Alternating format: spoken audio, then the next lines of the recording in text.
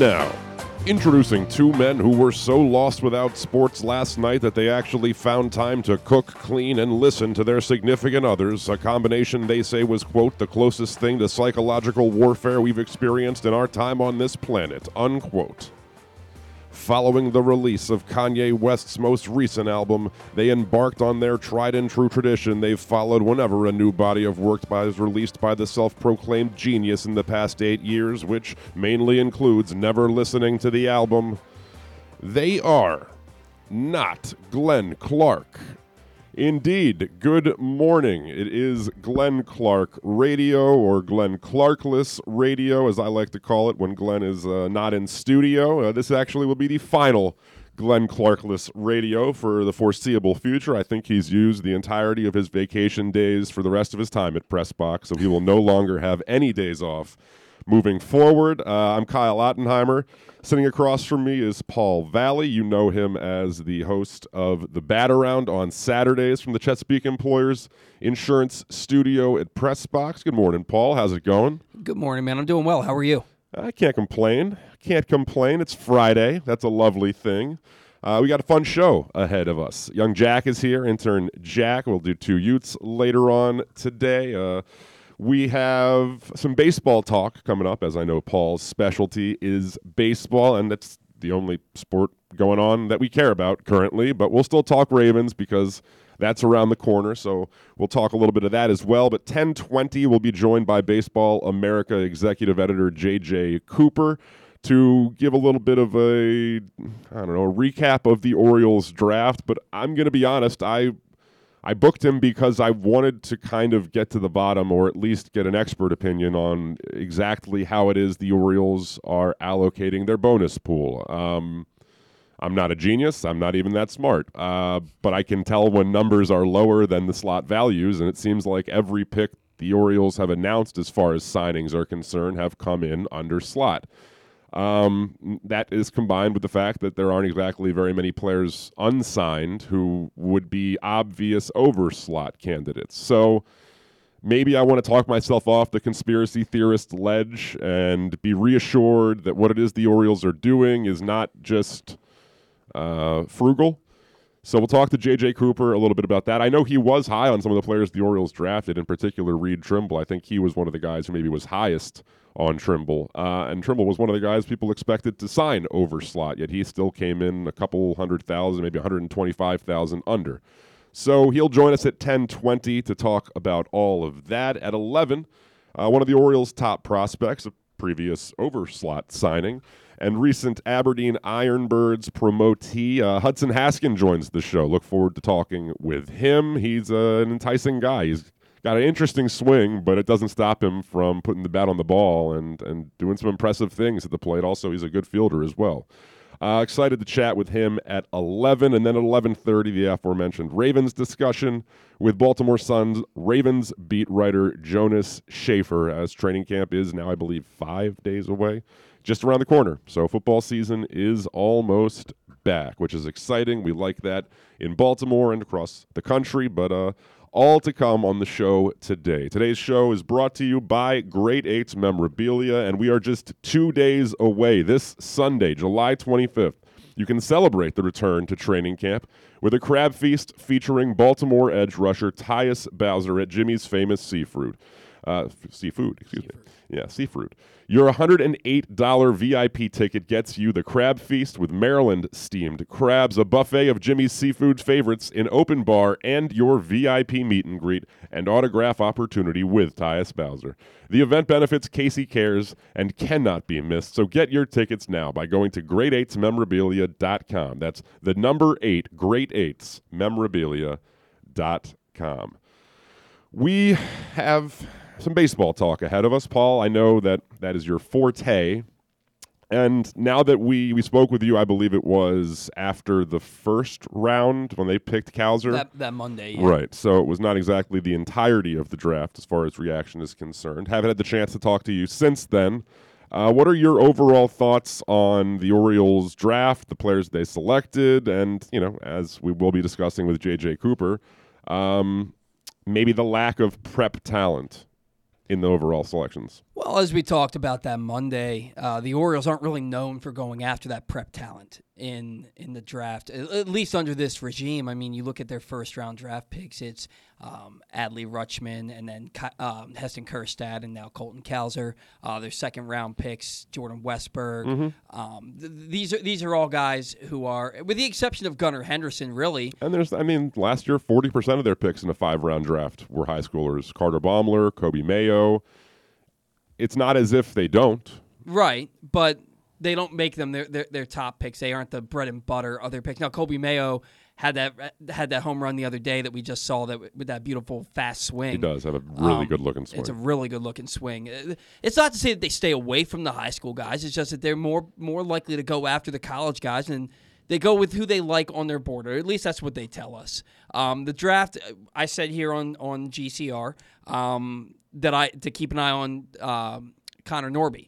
And that's the guy who they took in the second-round pick. Great hit tool. Totally. Limited defensively because he doesn't have a great arm, so he can only play second base. For what it's worth, we talked to his coach at ECU, and he was kind of talking up his arm and saying it's maybe better than people realize. And Norby himself talked about how he's kind of, irked by people sort of pigeonholing him as a bat-only type prospect, and that defensive versatility is something that he's prioritizing as far as his work is concerned, because he does feel he's capable of playing more than just second. But yes, you're not wrong. Scouts tend to think that it is largely the bat that will drive his value. Well, right, and it's kind of the same profile that you saw from Ryan Mountcastle when he got drafted. He doesn't have the arm to stick at shortstop or third base. To be fair, I don't think Mountcastle could have played second though. Yeah, no, that's true. I was on I want to say Freddie Callen's radio several years ago talking about Ryan Mountcastle, and he didn't think he could play second base either. But the guy's going to be in the major leagues because of the bat first and foremost. Sure, and I like the picks. Some of the picks are head scratchers, like the college seniors in the 4th and 5th rounds. John Rhodes hit 251 this year because he was swinging for the fences every time he came up. But the word is he had entered the season as a potential first-round talent, right? Exactly. So it's not like the Orioles got bad players. A little surprising to see that it doesn't look like, as we were talking before the show, that they're going to spend all of their money. I don't know where that's going to go. But drafts are such a crapshoot, man, especially in the major leagues, in Major League Baseball, We're not going to know the fruits of this draft for several years. It's hard to say right now. I like the picks in the top half. What happens with the back half of the draft? They took 9 right-handed college pitchers. A lot of them profile as what appear to be relief arms. Right. Look, I'm not going to sit here and tell you that I can say with certainty or even any half certainty that the Orioles picked the wrong guys. Right. I can't. Simply cannot. I don't know enough about them. I am not a baseball scout. I do defer to Mike Elias and company when it comes to their talent evaluation. That said, conventional wisdom as far as the draft is concerned is you are opting for perhaps lower ceiling players if you go the route that the Orioles did, right? The college players that are available on the board in rounds 11 through 20 are on the board for a reason. If they were thought of that highly, they would have been drafted in the first 5 rounds. Right. So it was perplexing when the Orioles took saving routes in rounds 1, 4, 5, what ended up being rounds 2 as well with Norby and Trimble, and they didn't have anybody that was at least you put a star next to and said, okay, that's where that money's going to go. And so, I see people across Twitter, like Cespedes Barbecue, an Orioles fan, of course, brought up a similar question, like where's that money going? Because teams typically do spend. J.J. Cooper, who will join us in 10 minutes, had a tweet discussing how teams generally spend about 97 to 104%, which is, you might be like, how can they spend more, of their bonus pool allotment. And if you spend over 100%, that's essentially like you have a luxury tax, more or less, that you're paying, which some teams deem worthy of being worth it, right? Like, I don't know how that's going to be possible for the Orioles, considering of the first, I guess we've seen the actual deals announced for Colton Cowser, Connor Norby, Reed Trimble, Dante Williams, and I don't know if we've seen the value on Creed Willems, the only high school pick that they had, but of the 4 whose values we have seen, there's a cumulative roughly $1.75 million in saved money. Now, John Rhodes, the Kentucky sophomore, who, as you mentioned, had some, intrigue as far as talent was concerned entering the season and potentially some leverage to return back to college due to being a 20-year-old and only being eligible because the draft was in July, in theory, could command more than slot value, but you'd be hard-pressed to imagine he's going to get $500,000 more than slot value, or even like more than $250,000 more than slot value. Guys who are drafted in the 3rd round, that slot value is normally good enough to make them say, I'm going to play professional baseball. Right. So it's odd. Well, in the case of John Rhodes, this is a guy, like you said, who was projected to be a first-round talent this year and then went out and just kind of fell flat on his face. No doubt. That's a guy who maybe he believes in his talent and says, I'm going to go back to college and make sure I am a first-round pick, and he could get an extra couple of $1 million by doing that. Definitely. He has some leverage. It would make sense for him to maybe play hardball as far as the number he could sign for, because in theory he could stand to have a slot value that is raised by millions, right? Like he could demand more if he were to come back. But even still, right? John Rhodes and John Rhodes alone wouldn't necessarily jump off the page as being, okay, here's where that money's going.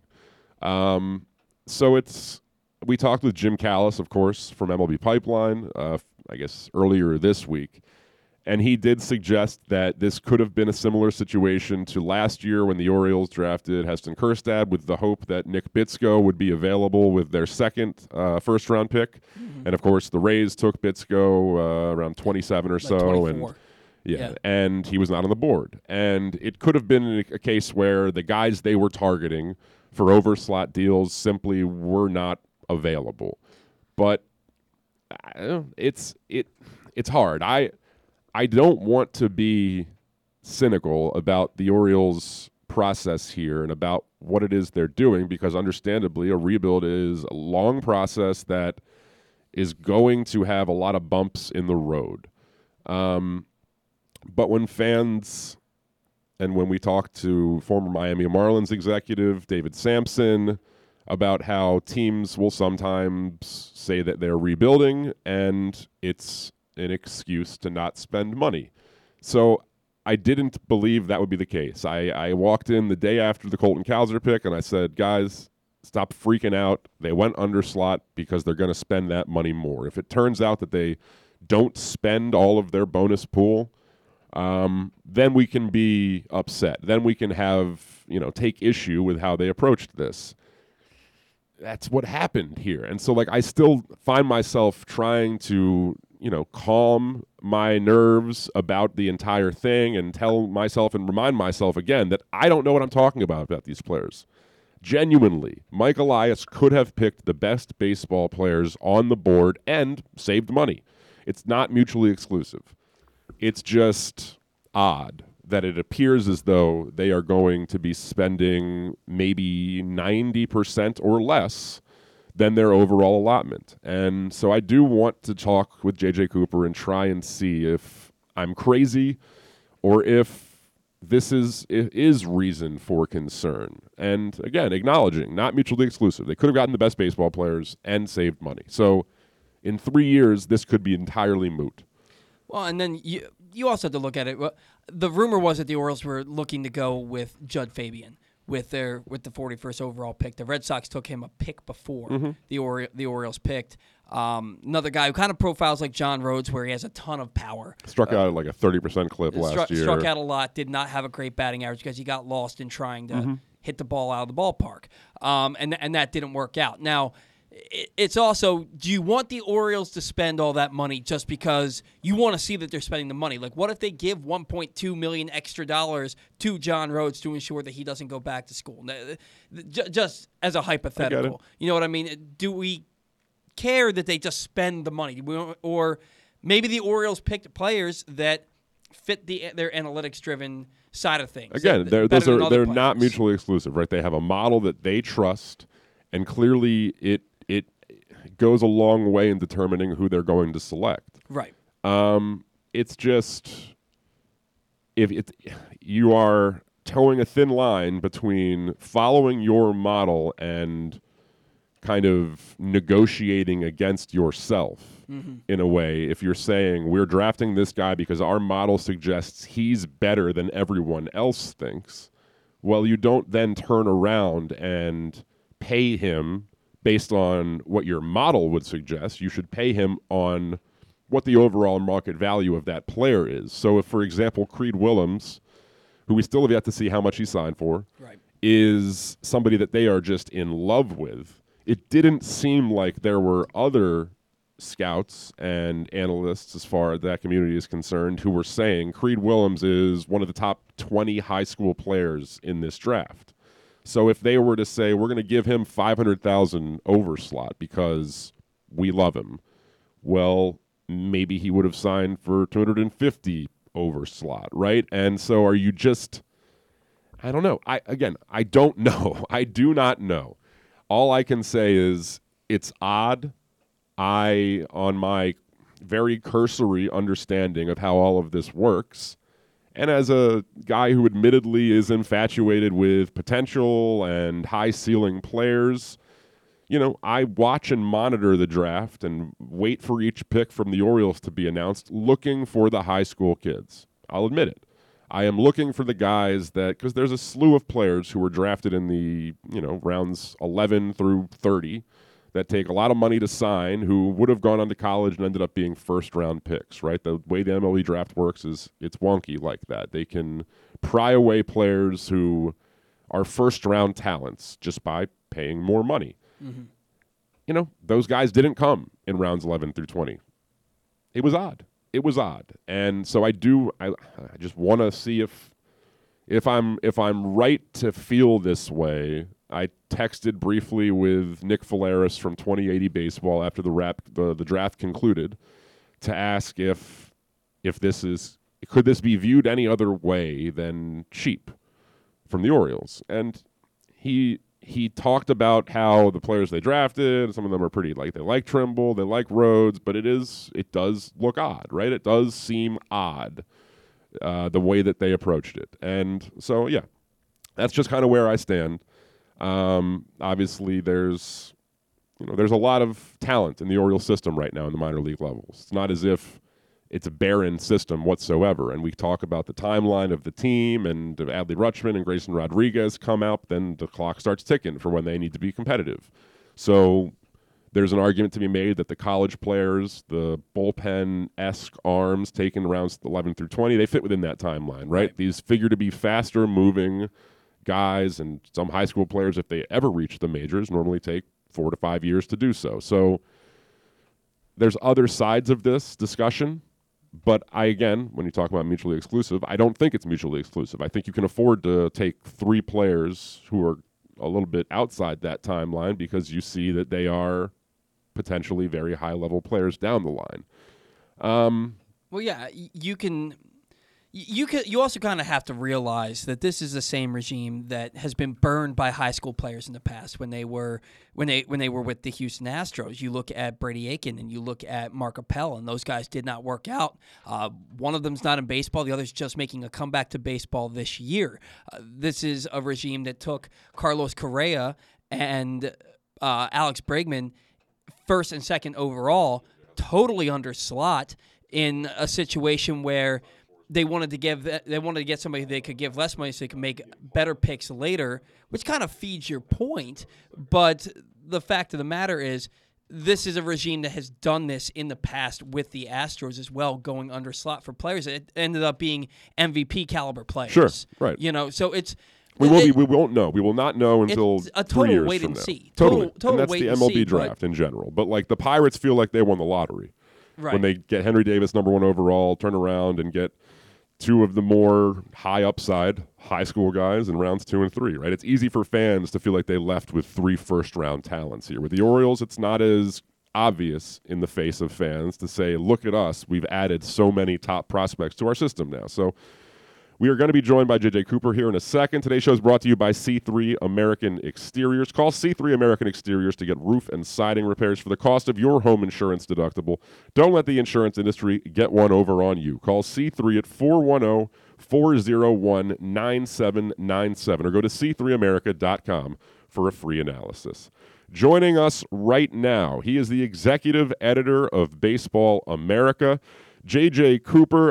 We've been discussing in the first 20 minutes of today's show what could be described as, I suppose, a perplexing approach by the Baltimore Orioles, and I'm having trouble figuring out exactly how they would end up spending close to all of their 11+ million bonus pool. Can you talk me off the ledge maybe and tell me that I'm crazy and I should not be concerned about what appears to be somewhat of a spendthrift approach by the Baltimore Orioles? Yeah, I do think that they will spend at least very close to that number. So let me try to walk it through here. Obviously, they don't have that many of these guys already signed, but Reed Trimble, who they took at 65 overall, is a draft-eligible sophomore. John Rhodes, who they took 76 overall, also a draft-eligible sophomore.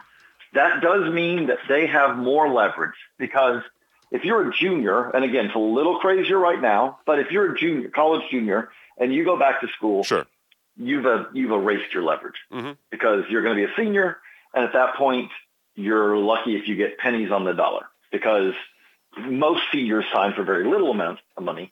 But on the same side, if you're a draft-eligible sophomore, you can have a little bit of a higher price tag, much like a high school player, because if you say no, you come back next year as a draft-eligible junior. And so from that standpoint, those two guys have leverage. Creed Willems, I feel confident to say, if they sign him, will sign for significantly more than $187,000, which is the slot allotment for his spot. So he was known as a guy, who had a pretty high price tag, asking price going into the draft. So that would be another one. The other thing I will say, though, about all this is also the challenge of when you go underslot at the top, there is no guarantee that the players that you are targeting will still be there when you return. I do think I've heard a number of rumblings. Look at who the Boston took at pick 40. Yep. Judd Fabian. A lot of rumblings that, I think the Orioles were pretty interested in Judd Fabian, who would have fit very much to go with Colton Cowser. Well, Judd Fabian is going to carry a pretty high price tag because Judd Fabian came into the year as considered potentially a top 10 pick. Sure. Didn't have a great year, was very up and down. Strikeouts were too high, but his power was there. The defense was there in center field, but he went off at pick 40. And so if you were the Orioles and if you had some intention of saying, okay, well, we're going to get Judd Fabian at 41. Well, Judd Fabian wasn't there when he picked at 41, so they went with Connor Norby. And Connor Norby, again, very appropriate for that spot, but Connor Norby wasn't going to command the price tag that Fabian did. So I would not be surprised at all if Baltimore had to kind of adjust their approach as it went along. That said, I get it where, if you are an Orioles fan and you're looking at Colton Cowser, who was, by all accounts, a top 10, top 15 guy in this draft. Yep. But I get it completely of looking at that and saying, would I rather have Colton Cowser or one of those high school shortstops? Would I rather have Colton Cowser or Kumar Rocker? I get that completely. This is very much a current Baltimore Orioles regime draft. Colton Cowser and Connor Norby are guys who really hit.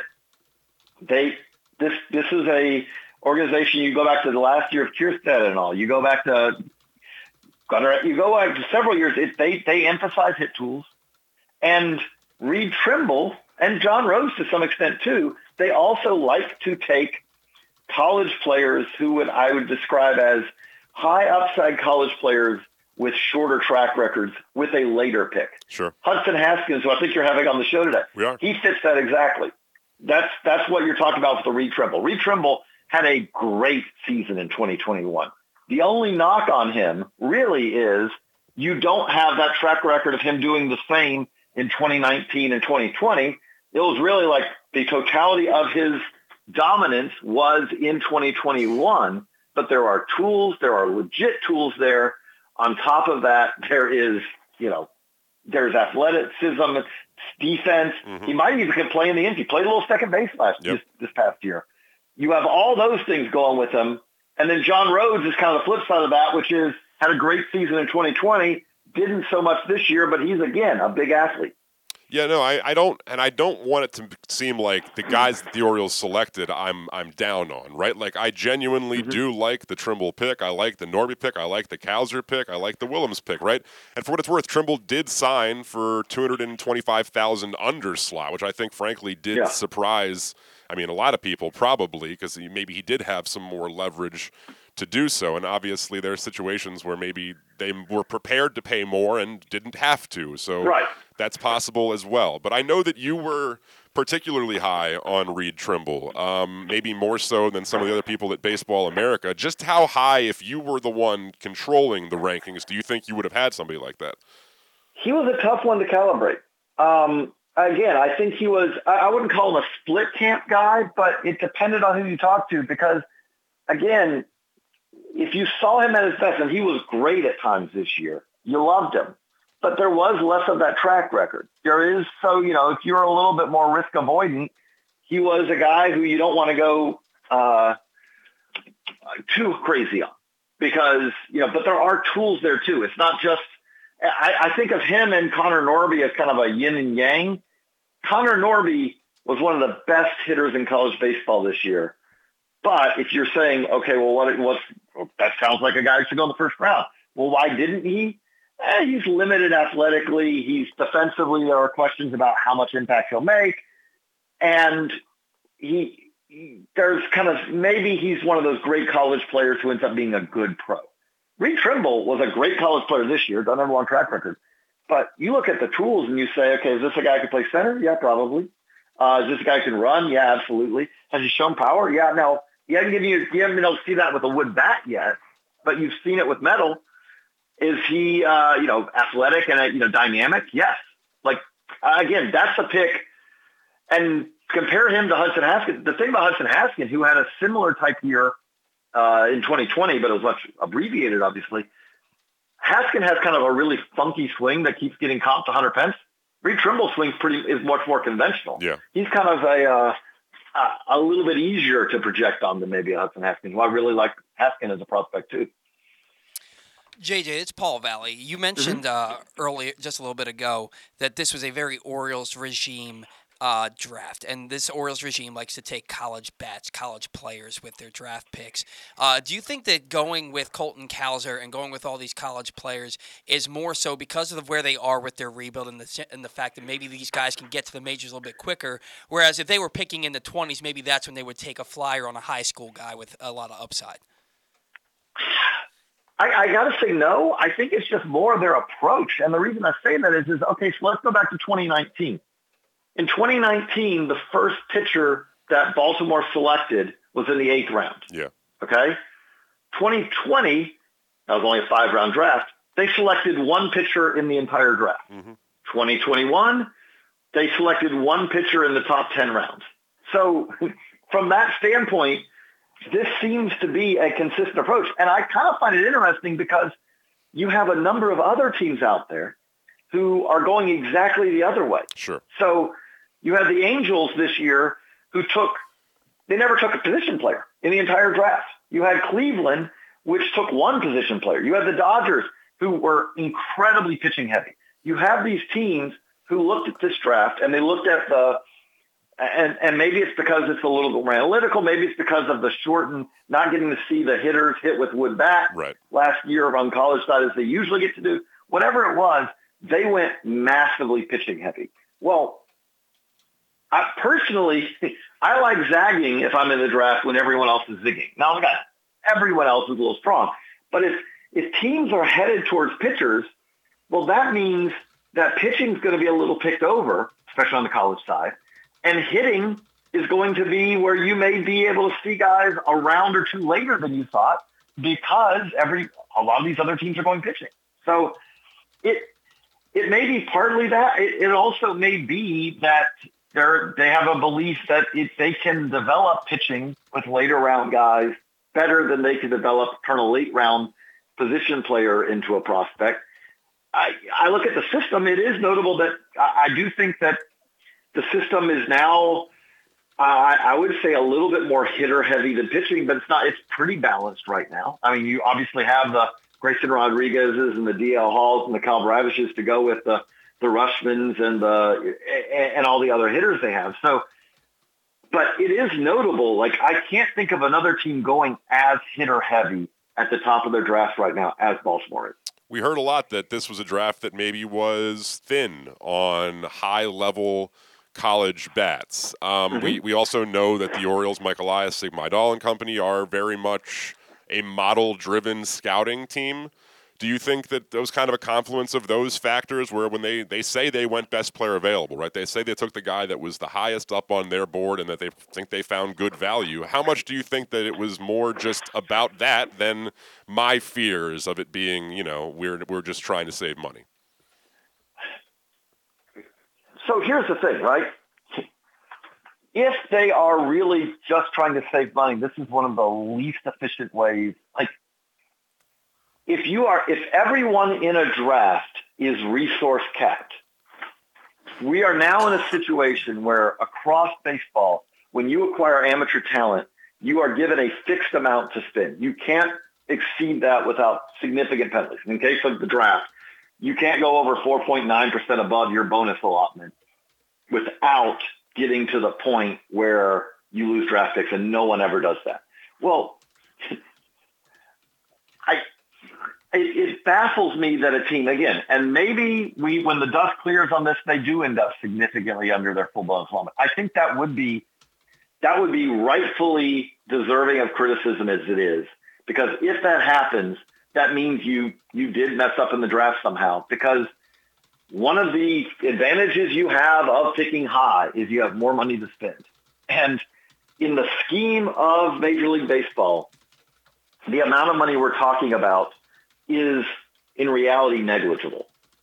When we are talking about teams that the Tampa Bay Rays are going to spend 50 to 70 million minimum on their big league club in a normal year. If that's the case, saving $1 million in the draft would make no sense, because again, the value of having that money to spend compared to other teams is really valuable in the draft. Yep. Because the flip side of it is, if you're the Houston Astros, the way that the Astros have been most punished for Spygate is the fact that they've had to sit the last 2 years and wait for everyone to pick and pick and pick. And then they get to pick. But it's not just the fact that they don't get to pick until late in the draft, till the third round. It's more than that, Ben, that they've had these very small bonus allotments. Mm-hmm. At the end of the day, it does seem we just don't see teams not come within maybe you miss your total allotment by a couple of $100,000, maybe. But you don't see teams end up spending $1 million less, $1.5 million less than what they have in their allotment. That's just something you don't regularly see, because every team views this as, well, we're not going to leave money on the table because it's a small amount of money, but it's a big amount of talent. JJ, the Orioles with their 4th and 5th round picks this year went college senior. With Dante Williams and Carlos Tavera at 106 and 137. That's been a head-scratcher across baseball. A lot of people questioning that move because the college seniors don't have a lot of leverage. It's what else are they going to do? They have to sign. Why wouldn't the Orioles take maybe some younger players with higher ceilings at those picks? Do they really just view these guys as the best players available? Can you make sense of those picks?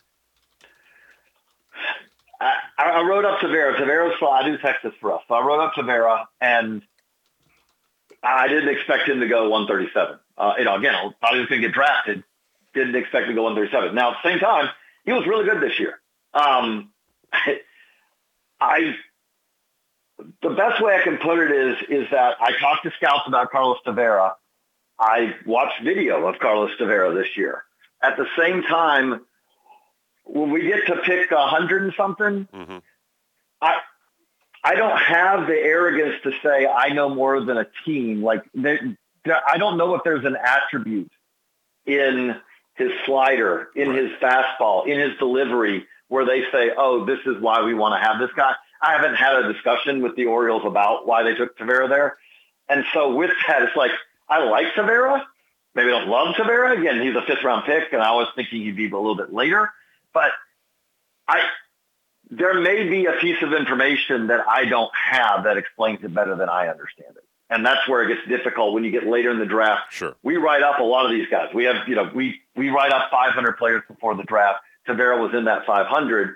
But at the same time, when we get out of the top few rounds, these teams, if they do the work, they often have more information on the player than we do. Doesn't always mean the case. I'm not giving anyone a blank check that, oh, because the team picked it, it must be a great idea. But what I'm saying is you get later on in these drafts, and a lot of times when a guy gets taken, you go, oh, do they know something I don't know? Now, it doesn't always, to give an example from last year, Evan Carter was kind of one of the stories in the draft last year. Weird year last year. The Rangers took him, and I think we were pretty much the only publication, our organization out there that had notes on him. And we had like 2 sentences. Well, that was a shocking pick. But, and I think on the broadcast, someone said like, this is the guy that needs to go to school. Well, again, last year was really weird. Let's start with that. Teams didn't get, high school teams didn't play much. Right. It does look a year later like, oh, credit to the Rangers. They knew more than everyone else. Most everyone else didn't have them on Ivan Carter on their board. I saw him playing low A this year. This is a guy who absolutely looks like a guy that you draft out of high school. He's athletic. He's getting hurt now, but he's athletic. He draws walks. There's some power there. He can play center field. So I'm just not comfortable saying a week after the draft, oh, I know that they screwed up on this, because I don't know the answer to that. And I don't want to come off as alarmist, right? I don't want it to seem as though I'm standing up on a pedestal and saying, I know better than Mike Elias. And I do not. Like, I definitely don't. And in 3 years, it could be proven that they took the right guys, and all of this discussion and fear is utterly moot. I mean, are there arms that they took from rounds 11 through 20 that you are particularly fond of? Who are maybe some of the higher upside guys that they took on day 3? I like Keegan Gillies. He was great this year. That's a Tulane guy. He's 6'8", had like a sub-1 ERA. Touches 98.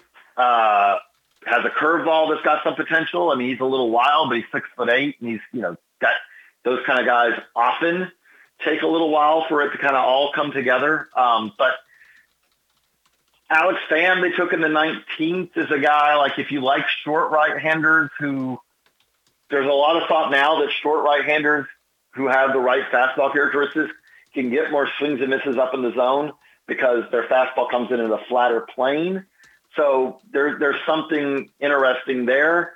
Those were probably the 2 I would, first kind of highlight, like Peter Van Loon, who they took in the, what round was that? Van Loon was the 16th, but that's an Irvine guy who really good body. I would say the stuff needs to get a little better, but at the same time, he looked good in the Cape. Maybe he's kind of a late riser kind of guy. So those are 3 guys who do stand out to me as having some potential. Appreciate all the insight, man, genuinely. I just, while we have you, I want to get your thoughts. Are there any Orioles prospects that are not maybe in the requisite top 5 or 6 who so far this year have opened the eyes of folks at Baseball America as perhaps being deserving of a bump up? Well, okay. So it depends on what like Kyle Bradish we talked about. He's going to go up. Now, I think it's him now at this point.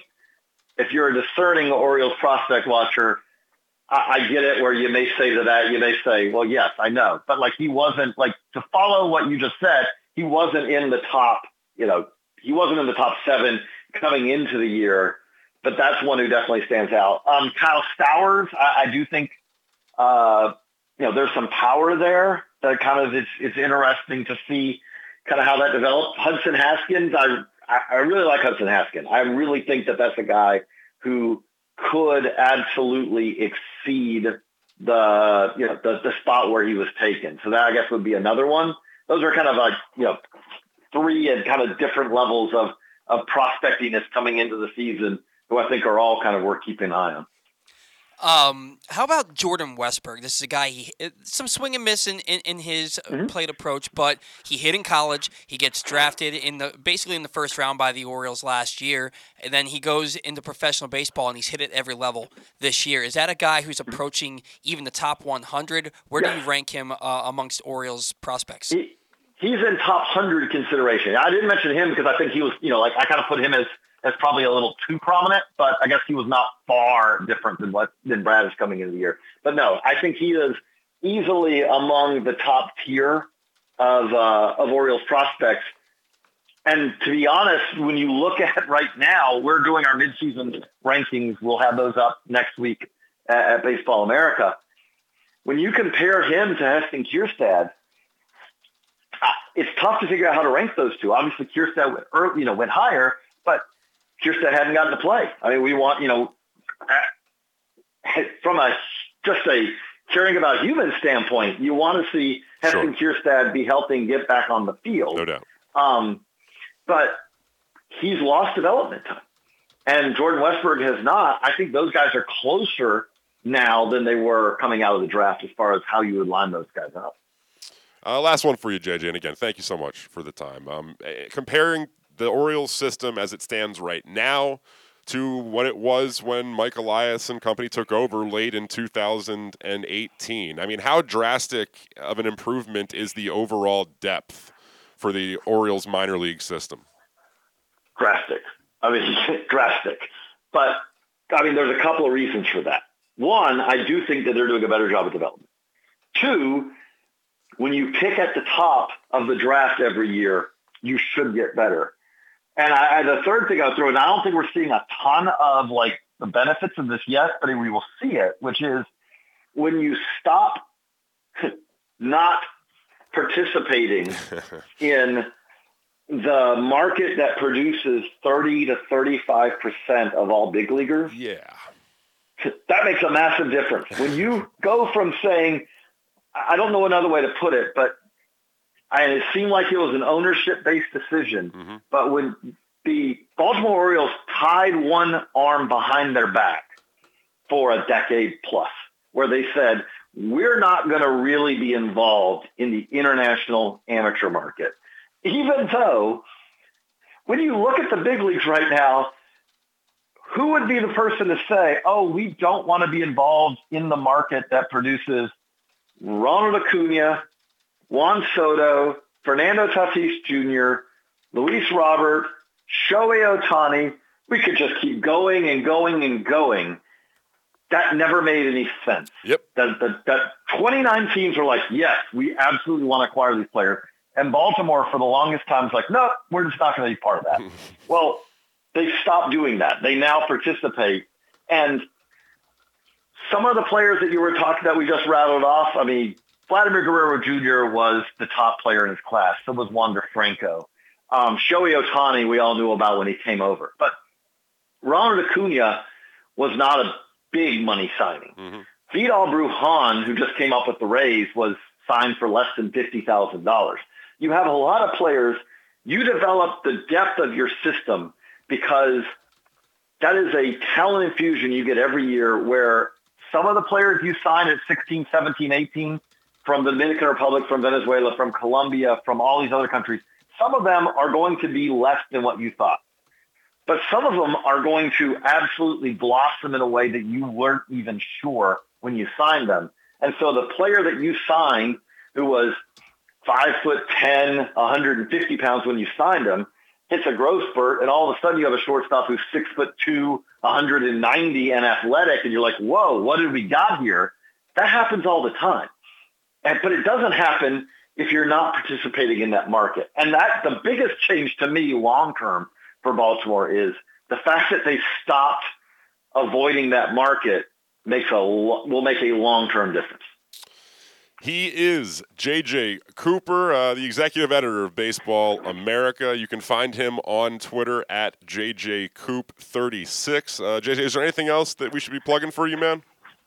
Well, I said we'll have a new updated midseason top 100, and we will have updated midseason top 30 prospect rankings for all 30 teams next week. But right now at Baseball America, we already have, check out baseballamerica.com, updated draft rankings for the class of 2023. And, we're getting ahead of N22s and all that. We got an early mock draft for next year. And just put a story up. We had a game in the Dominican Summer League yesterday that was a 22-21 game, 10 innings that took 6 hours and 35 minutes. Craziest game we'll see all year, maybe. Man, we really appreciate the time, as always. We look forward to catching up soon. Thanks, JJ. There he goes, JJ Cooper from Baseball America. A lot of good insights, and he did help assuage some of my concerns as it comes to the Baltimore Orioles draft. So appreciate him taking the time to discuss the guys they did select and also just the overall development of the system as a whole. Today's show is also brought to you by Mobil 1. Mobil 1 full synthetic motor oil helps extend engine life. Visit your local Jiffy Lube service center and ask for Mobil 1. We're going to take our first break as we broadcast from the Chesapeake Employers Insurance Studio here at PressBox. Kyle Ottenheimer, Paul Valley. We will be right back. Here it. Watch out! Oh my God! For the first time, the PGA Tour's FedEx Cup Playoffs is coming to Maryland.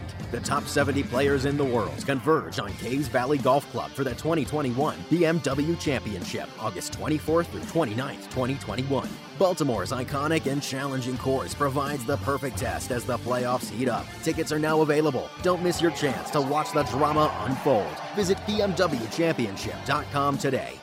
C3 American Exteriors is the area's best and most trusted roof and siding specialists. C3 is also an insurance adjuster's worst nightmare and a homeowner's dream come true. With all of the bad weather, chances are you have some roof and siding damage. Call C3 American Exteriors now to get your roof and siding repairs for the cost of your deductible. Don't let the insurance industry get one over on you. C3 guarantees a 48-hour rapid response. Call 401-9797 or go to c3america.com for a free analysis. This is how you get a premium cup of coffee. Better and faster than the drip, drip, drip method. And way better than a large urn of lukewarm coffee made who knows when. At Royal Farms, our new Swiss-made coffee machines grind fresh, premium beans on the spot and then brew them 1 cup at a time for the freshest, most flavorful cup of premium coffee you can buy. This is Royal Farms coffee. It's better because it's the freshest coffee in the world. Real fresh, real fast. Royal Farms. Sports and Social Maryland is bringing the ultimate fan experience to you at Live Casino and Hotel. We take sports viewing to the next level with a massive 100-foot media wall, 47-foot big screen, 40 HD TVs, extensive beer selection, big eats, in-venue gaming, bowling, and more. The perfect destination for sports enthusiasts and fun seekers. We're raising the sports bar at Sports and Social Maryland. Come see for yourself. Book your table now at sportssocialmd.com. That's sportssocialmd.com. Hi, it's Glenn Clark for Window Nation. When it comes to cost and quality, Window Nation has you covered, saving you thousands more on your windows compared to national brands, while providing the same, if not better, quality. Want detail? Window Nation measures each window 3 times to ensure proper fit, and after they install your new windows, they leave your home cleaner than it was before. Get 50% off every style window, plus put no money down, make no payments, and pay no interest for 24 months. 866-90-NATION or visit windownation.com. Tell them Glenn Clark sent you. Window Nation, the perfect fit. The biggest pro wrestling stars today and all time all have one thing in common. You've heard them on Jobbing Out. Matt and Nick Jackson, the Young Bucks. Thanks for having us, man. Appreciate it. Adam Cole. How are you guys doing today? Matt Riddle. Yeah, man. Thanks, man. The champ, Drew McIntyre. Oh, thank you for having me. The great Ron Simmons. Damn.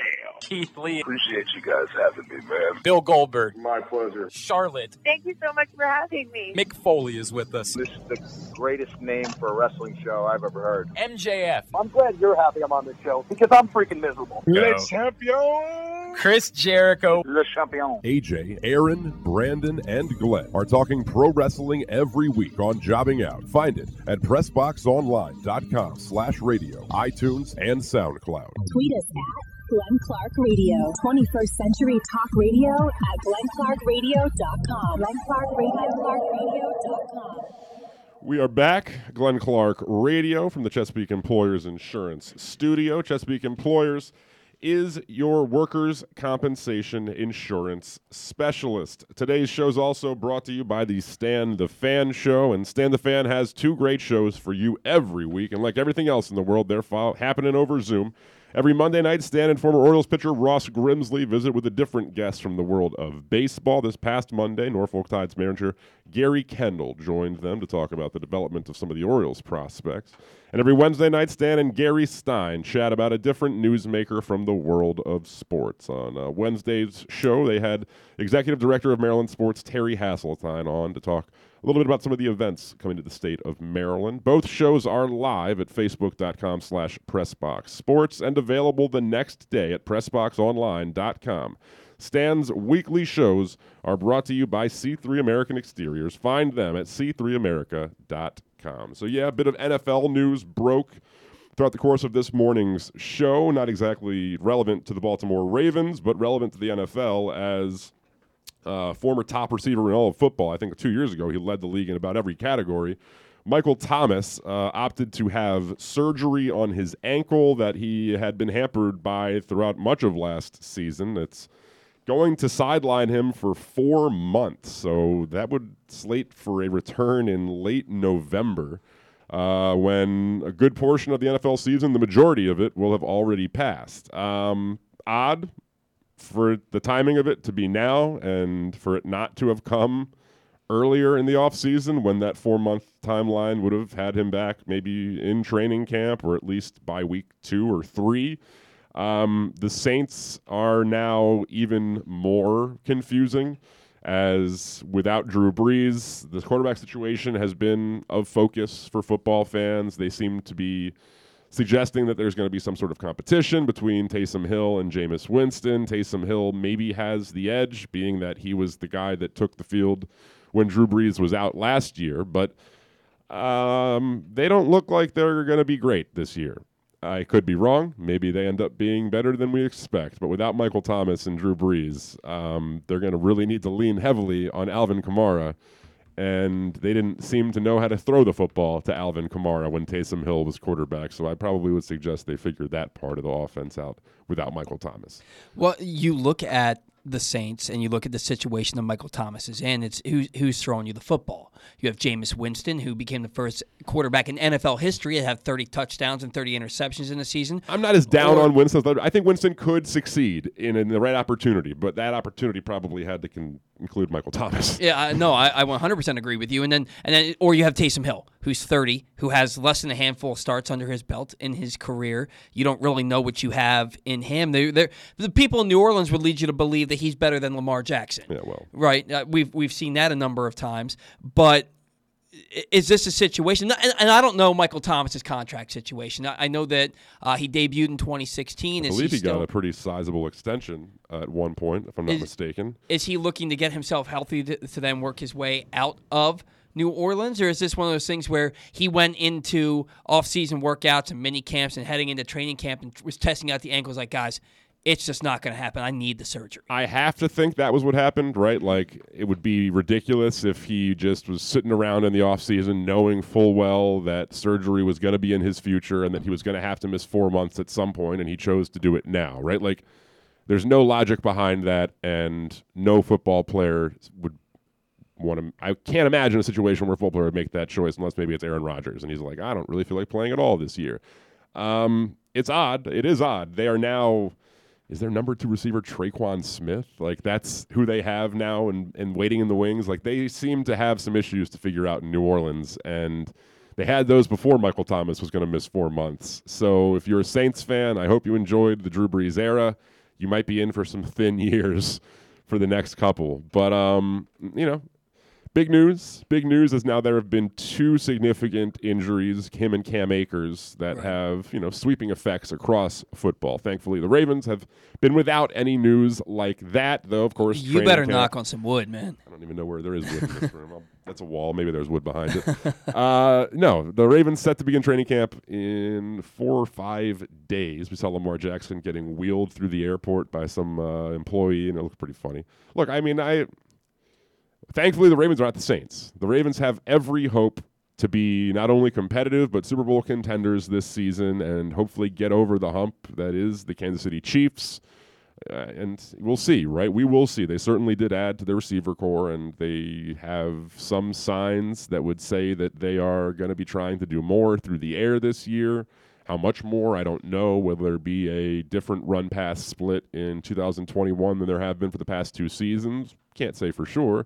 But as I've said before, right, this isn't necessarily about redefining your breakdown between run and pass. In my opinion, it's about sort of reshaping what it is you do with those passes and boosting the leverage, boosting the ask of Lamar Jackson, as well the route combinations for the guys catching the football. Do me a favor, Paul, read this for me while I get Hudson Haskell on the line. The latest edition of Press Box is available now. On the cover, Thomas Kenzura profiles University of Maryland quarterback Tua Tagovailoa and his chance to deliver the Terps to Big Ten prominence this year. Also inside, Bo Smolka breaks down the Ravens' offensive line. We meet the area's Olympic athletes and more. Press Box is available for free at over 500 area locations, including 60 Royal Farm stores. And you can always find the entire edition, as well as the best daily coverage of the Orioles, Ravens, and Terps at PressBoxOnline.com. Joining us right now, we just had J.J. Cooper on, and he talked about just how high he is on this Orioles prospect. He was a selection by the O's in the second round in the 2020 draft out of Tulane. He is Hudson Haskell, Aberdeen Ironbirds outfielder, and he joins us now on Glenn Clark Radio. Hudson, it's Kyle and Paul here in Baltimore. Thanks for taking some time for us this morning. How's it going, man? I'm doing well. Thank you guys for having me on. Appreciate it. No doubt, man. So you are recently promoted to Aberdeen after an impressive stretch there at Delmarva. I mean, walk me through the excitement level when you get a call like that and are told that, you've earned that promotion to the next level. Yeah, it was huge. Really excited to have the opportunity to come here and continue to challenge myself and try and get better every day.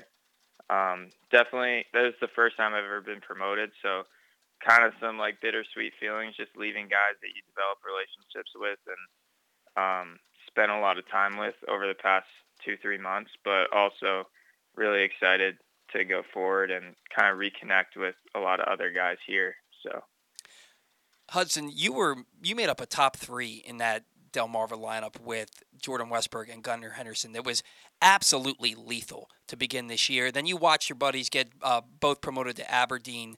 Were you kind of chomping at the bit to go rejoin them at Aberdeen, and what does it mean to get back to playing with those guys at the next level? Yeah, I'm really excited to get back to playing with them.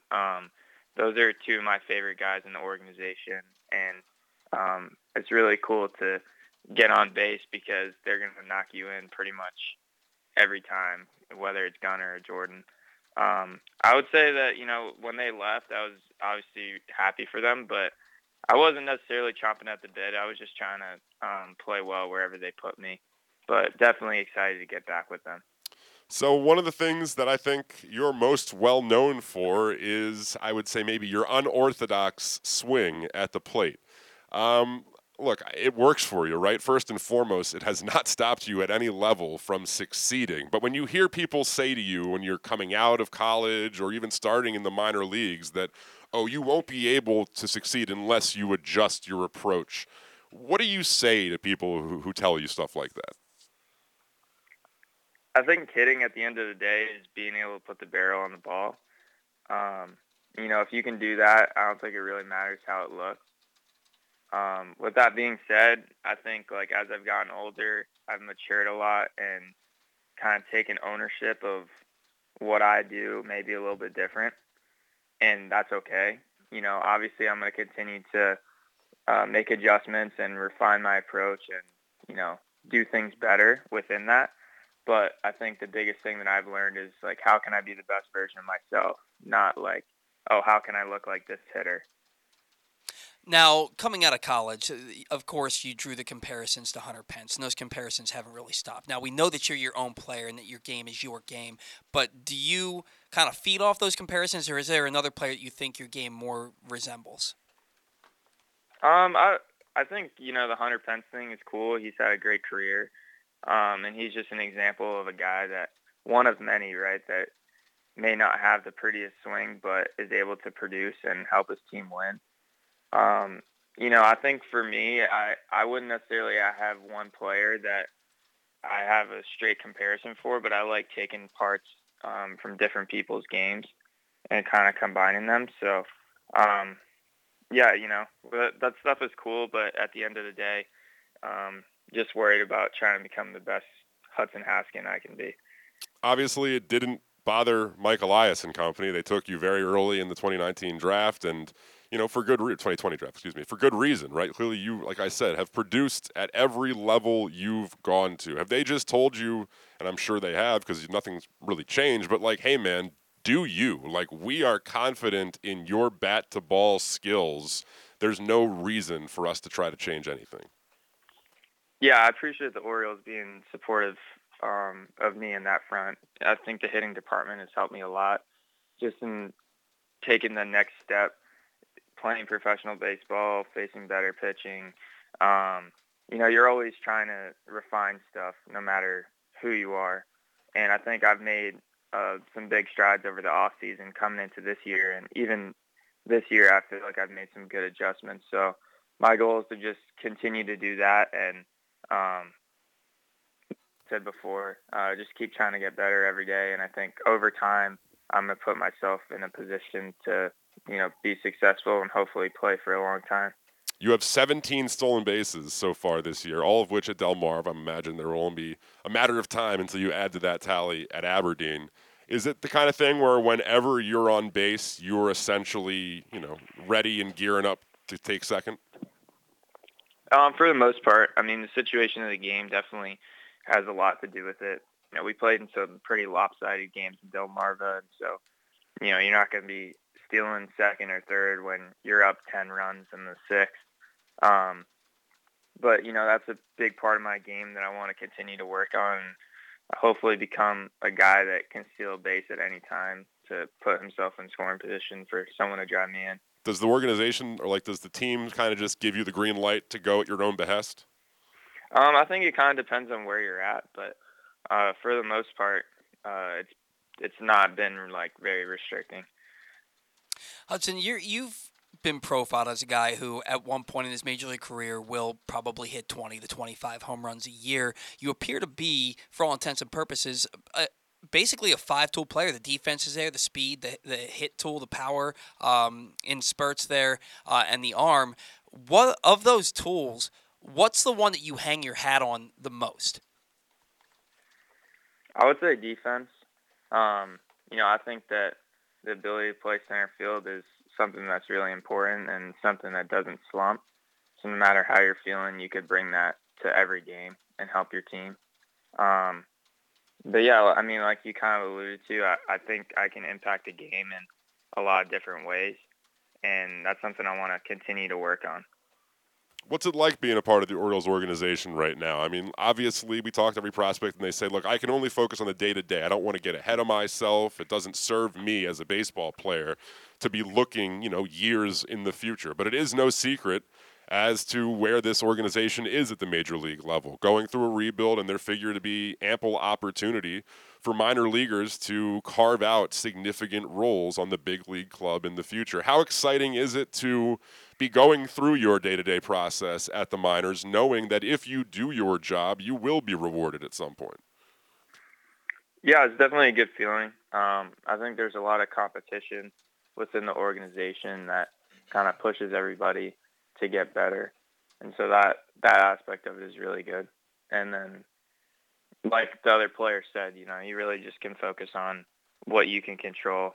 And right now, you don't want to play GM or you don't want try and speculate on the future. It's more about just kind of what I can do right now to try and get better and help the team win.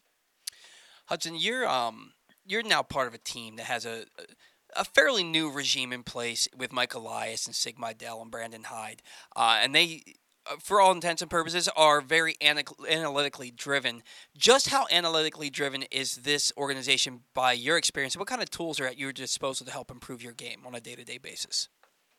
Yeah, the amount of resources they have here is a lot. I personally was never really exposed to any of the technology side of baseball until I got here. So I'm still learning a lot of those aspects, but yeah, they're really knowledgeable people, really smart, really dedicated, and they want to provide every possible avenue for you to be successful. With Aberdeen, full of a lot of high-level talent. You mentioned, obviously, you're playing alongside Gunnar Henderson, Jordan Westberg, and other people who are, clearly on the process of making names for themselves, not only at the minor leagues, but future big league level as well.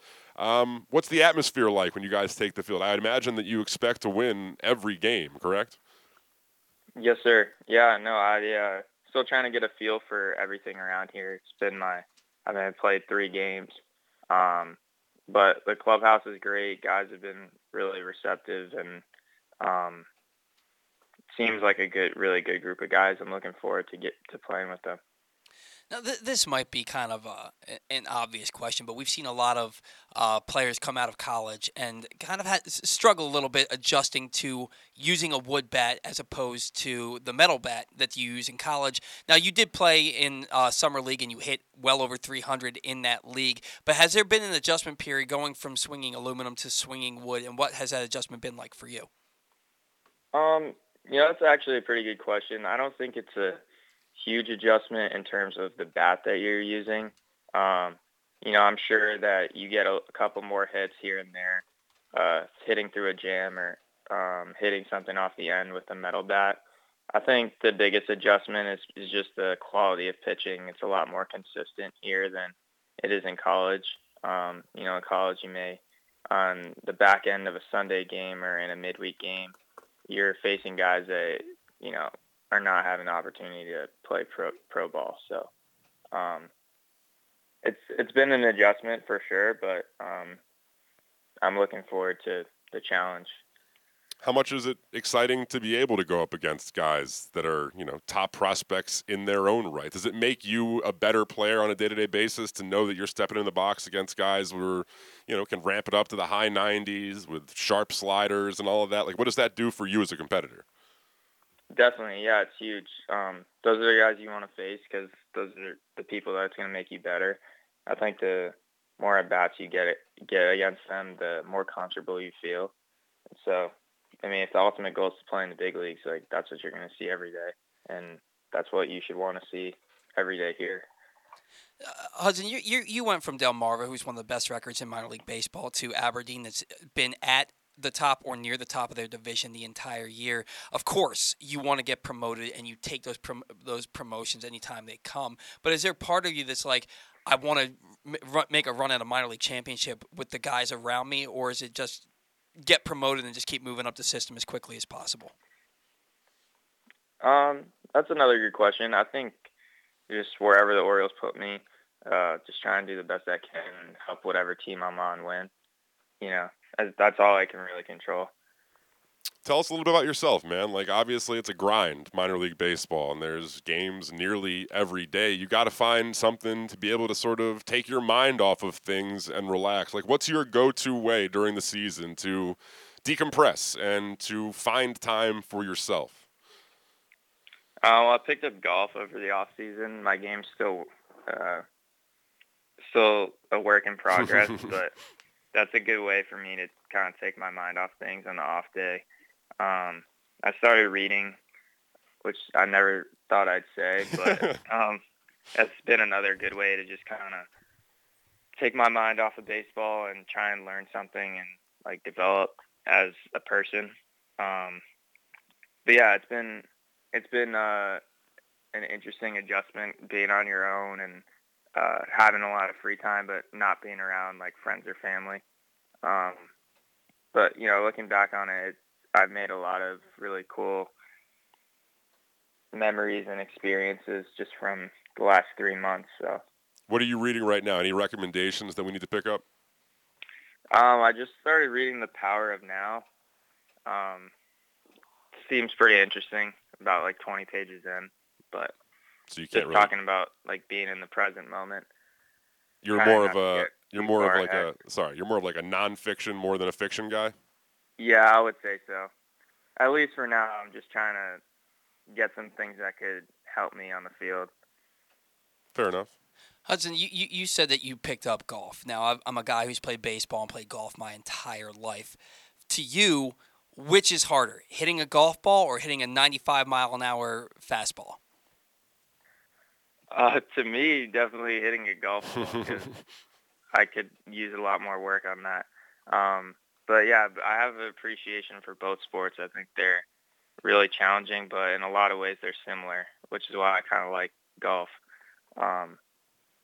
So, are you the type of guy that, like, if you're not good at something, then you're hell-bent on doing it until you're actually good at it? A little bit, yeah. I would definitely say I'm a little bit of a perfectionist. So, what's the one sport that you absolutely suck at? Probably golf. No, just kidding. I'm not that bad. I don't know. That's tough. I would say... You're just talented at everything. Probably football. Football. Yeah, right. I played football for a year in high school. It wasn't for me. I'm not a big contact guy. So. Fair enough. Well, you chose the right sport then in that case. It's fair to say, though, if you can play baseball and you can play baseball professionally, you can compete in just about every other sport. I have to imagine. You're probably pretty good at everything you try, I would imagine. Yeah, I'd like to think so, at least. Makes me feel better. Are you a basketball player at all? Because I know there's a lot of trash talking among, like, Grayson Rodriguez, Adley Rutschman, D.L. Hall, Gunnar Henderson. Do you hoop at all? Oh, no shot. Definitely would be in that conversation. Yeah, I'll just stay in my lane. Fair enough, man. Hey, man, it's been a good time getting to know you a little bit better. Look forward to just watching you continue to progress through the minor league system. Best of luck and continued health and success to you, and look forward to seeing you in an Orioles uniform sometime soon, man. Thank you. I appreciate you guys having me on. Have a good rest of your day. You too, man. There he goes. Hudson Haskin, Orioles outfield prospect. There's a lot to like about him as a baseball player.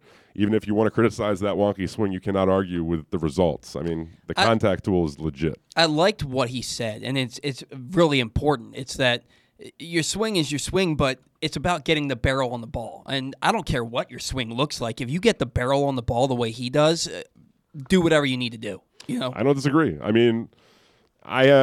He was my favorite pick probably of that draft because of, I think, the toolsy nature of him as a baseball player. And I would say there's been nothing yet that would indicate that he can't play at this level.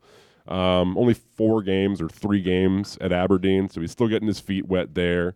But the 100-plus split between his batting average and on-base percentage is something that you've seen the Orioles really prioritize. A good approach, a good knowledge of the strike zone, and not a lot of swing and miss in his game. That's something that, as an Orioles fan, is refreshing, being that when I was a young person, it seemed like they led the league in strikeouts just about every year and had the fewest walks of any team in the Major League Baseball. So, I like it. I like where they're prioritizing as far as the tools with the bat is concerned, and you see it with Colton Cowser and Connor Norby and players like that who have more walks than they do strikeouts. So I think I saw a stat that the Bowie Bay Sox have 300 walks in 70-some games this year, by far the most in the minors. That's always going to play. A knowledge of the strike zone, no matter what level you are at, that's one thing that is not going to change in the strike zone unless you have terrible ump behind the plate. But, yeah. Yeah, with him, when he got drafted, one of the most exciting things is they said that this is a guy who's going to hit for average, he's going to hit for sneaky power, and he could be a 20-20 guy at the Major League level. And I think that the stolen base, especially now when it's 3 true outcome baseball and you're just focused on hitting home runs. Sure.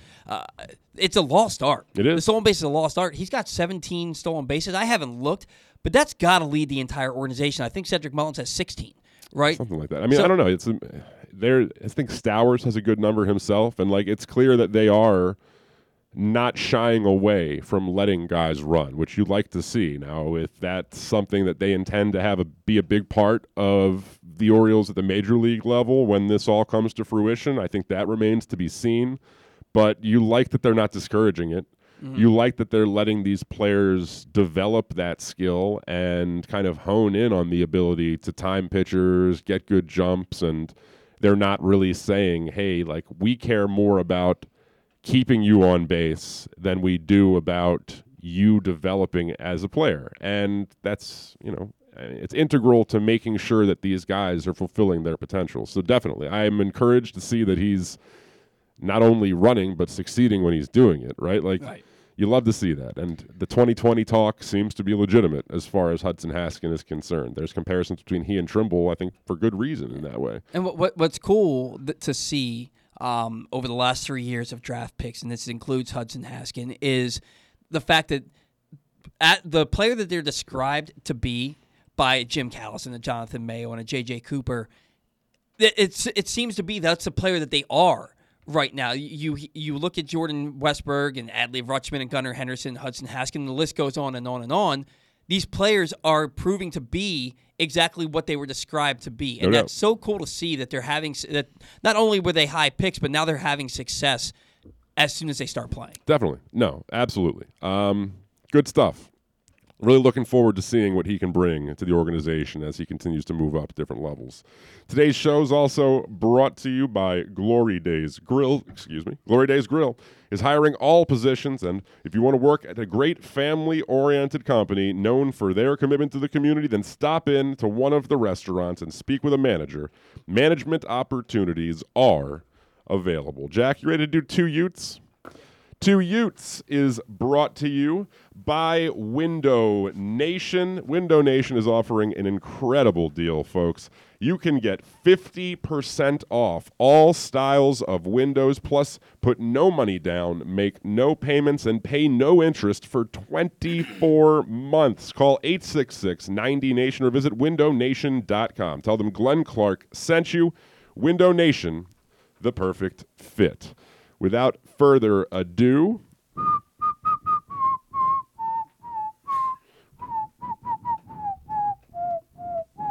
it is Two Utes, the segment where intern Jack tells us what has been piquing the interest of folks younger than myself and Paul and Glenn and Stan the Fan for sure. Jack, what's going on in the world of the young people? So yesterday, the NFL came out and said with an update with the COVID protocols and everything, basically saying that if you aren't vaccinated and you happen to test positive during the year and they can't schedule the game for a later date, that team forfeits the game. They're going to lose that. Like the playoff seeding they're going to drop, and then it turns out that both teams, every player doesn't get a paycheck for that game as well. So that kind of a lot of scuttlebutt on Twitter about that. Yeah. So then DeAndre Hopkins came out and sent out a tweet questioning his future in the league. Yeah, exactly. Whether he was going to retire or not. Then he deleted that, and then he tweeted again a few hours later just the word freedom with a question mark at the end. So that's kind of just bringing out what are these players going to do? Because they come out and say that 70, I think it's 75, 80% of the league is vaccinated, or at least has gotten at least one of the two shots that you would need.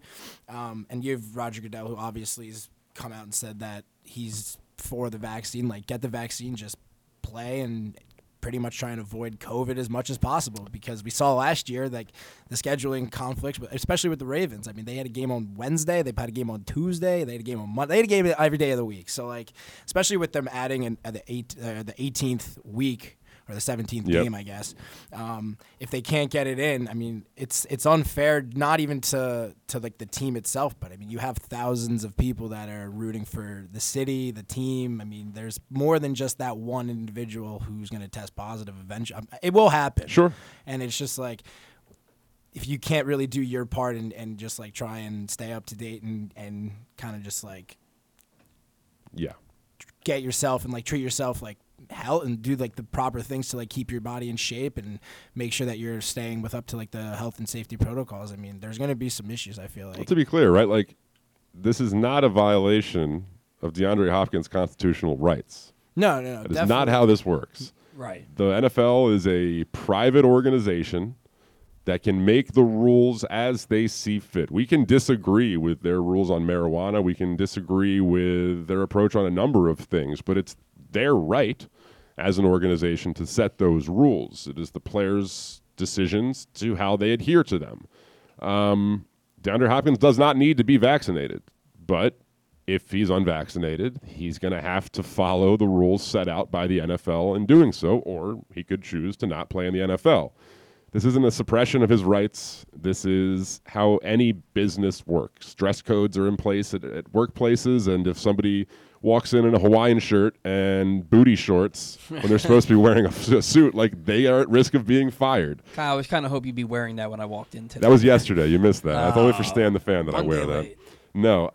Yeah, and Cole Beasley, I think, is the most outspoken of any of these folk, even before the NFL came down with what might be deemed the extreme new rules. The side of things where it's nobody would be paid, I think that's probably the most controversial part of all of this. Yeah. Because, right, like, why would you penalize the team that made the mistake is playing if it wasn't their fault? But I think that's sort of... Well, it kind of fits under, because if the game's not paid, if it isn't going to be played, then you're not going to generate the revenue that you would need for that game. So Definitely. I feel like it kind of would coincide with the whole thing. And let's also be realistic about this. The NFL is going to do whatever they can to make sure nobody has to forfeit a game. Right. Sure. Right? I mean, the Ravens played on a Wednesday afternoon in November last year when they had a COVID outbreak and basically couldn't set foot on the field for almost 2 weeks. So it's not like they aren't going to use every avenue possible to get these games to go. But if something like that happens, like, look, we can't play on Wednesday either, that's when it's going to happen. And that's the extreme case. I think that something like that is probably behind us at this point. We hope, right? I'm not a medical professional here. Luckily, I am. No. Yeah. But they're going to do whatever they can to get games in. And I think that a lot of people, and as is wont to happen when you are dealing with a controversial issue, the worst case scenario pops into your head, and that's immediately what you run with, but that's probably not what's going to happen. And I think they did make a distinction between, in the situation where the team would have to forfeit, if I'm not mistaken, there has to be like a utter disregard by the team in the outbreak in question, right? Like, if for some reason, it's extremely unlikely given what we know about the effectiveness of the vaccine, but if for some reason there's an outbreak of 15 to 20 vaccinated players on a team, I don't know how the NFL goes about handling that, because it seems like they're putting these policies in place to try to deter guys who are unvaccinated, well, A, from being unvaccinated, but B, from making stupid decisions like we saw the Titans do when they held practices when they were supposed to be away from the facility and, like, not together.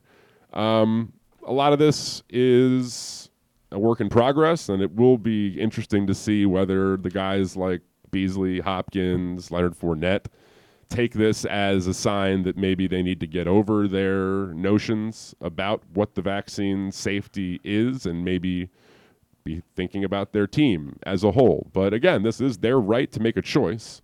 This isn't the NFL saying you cannot take the football field unless you are vaccinated. This is the NFL saying, here are our rules for how this works if you're not. And again, that's within their right. Well, and you look at it, a guy like Ezekiel Elliott, who came out yesterday and said he grew up in a household where they didn't get vaccines. But then he's not going to say everybody should get the vaccine, but he got the vaccine because he knows it's not just about him. It's about your team, and he's a big part of that team, and you have a responsibility to your team. DeAndre Hopkins, if you don't want to get the vaccine, that's fine, but think about all the people that you're letting down by not getting that vaccine. You are a huge, important piece of the Arizona Cardinals. There is a lot of history in this country that would lend skepticism for folks to have questions about vaccines. I won't pretend that, like, it's a sterling reputation in our country and that particularly the black community does not have reason for pause given these things. But the idea that there's a greater risk in the vaccine than there is in contracting COVID, I think at that point we can probably scoff a little bit and say, dude, why don't you look at the statistics a little closer? Right. Yeah. Right. What's number 2, Jack? So I'm not sure if you had said it before, but the Cleveland Indians officially just announced their name change to the Cleveland Guardians. And with that, you know, people are not really taking it the best way so far. I've been reading about it on Twitter and just like local articles that are written by like the Cleveland sports sports writers, and a lot of people are pretty pissed off about the name change. Not just because like the whole thing's brand new and they knew that the name was going to officially be changed from the Indians to something else, but the Guardians and their official logo kind of looks like something that a 4-year-old would do in like an arts and crafts kind of thing, and everyone's kind of just on the internet right now just saying like, this really is a professionally done MLB logo? Is this really like what's going on? And then there's jokes coming like the Cleveland Guardians. It's like, what are they guarding? Are they like the Guardians of the Galaxy? Like it's like stuff like that. So, I mean, with something like that, I mean, if the Baltimore Ravens had to change their name for whatever the case may be, I personally would be pretty upset in the beginning. I mean, it's going to take time just because it's brand new. I mean, you have people that have been lifelong fans for the Cleveland Indians for the last 80 years.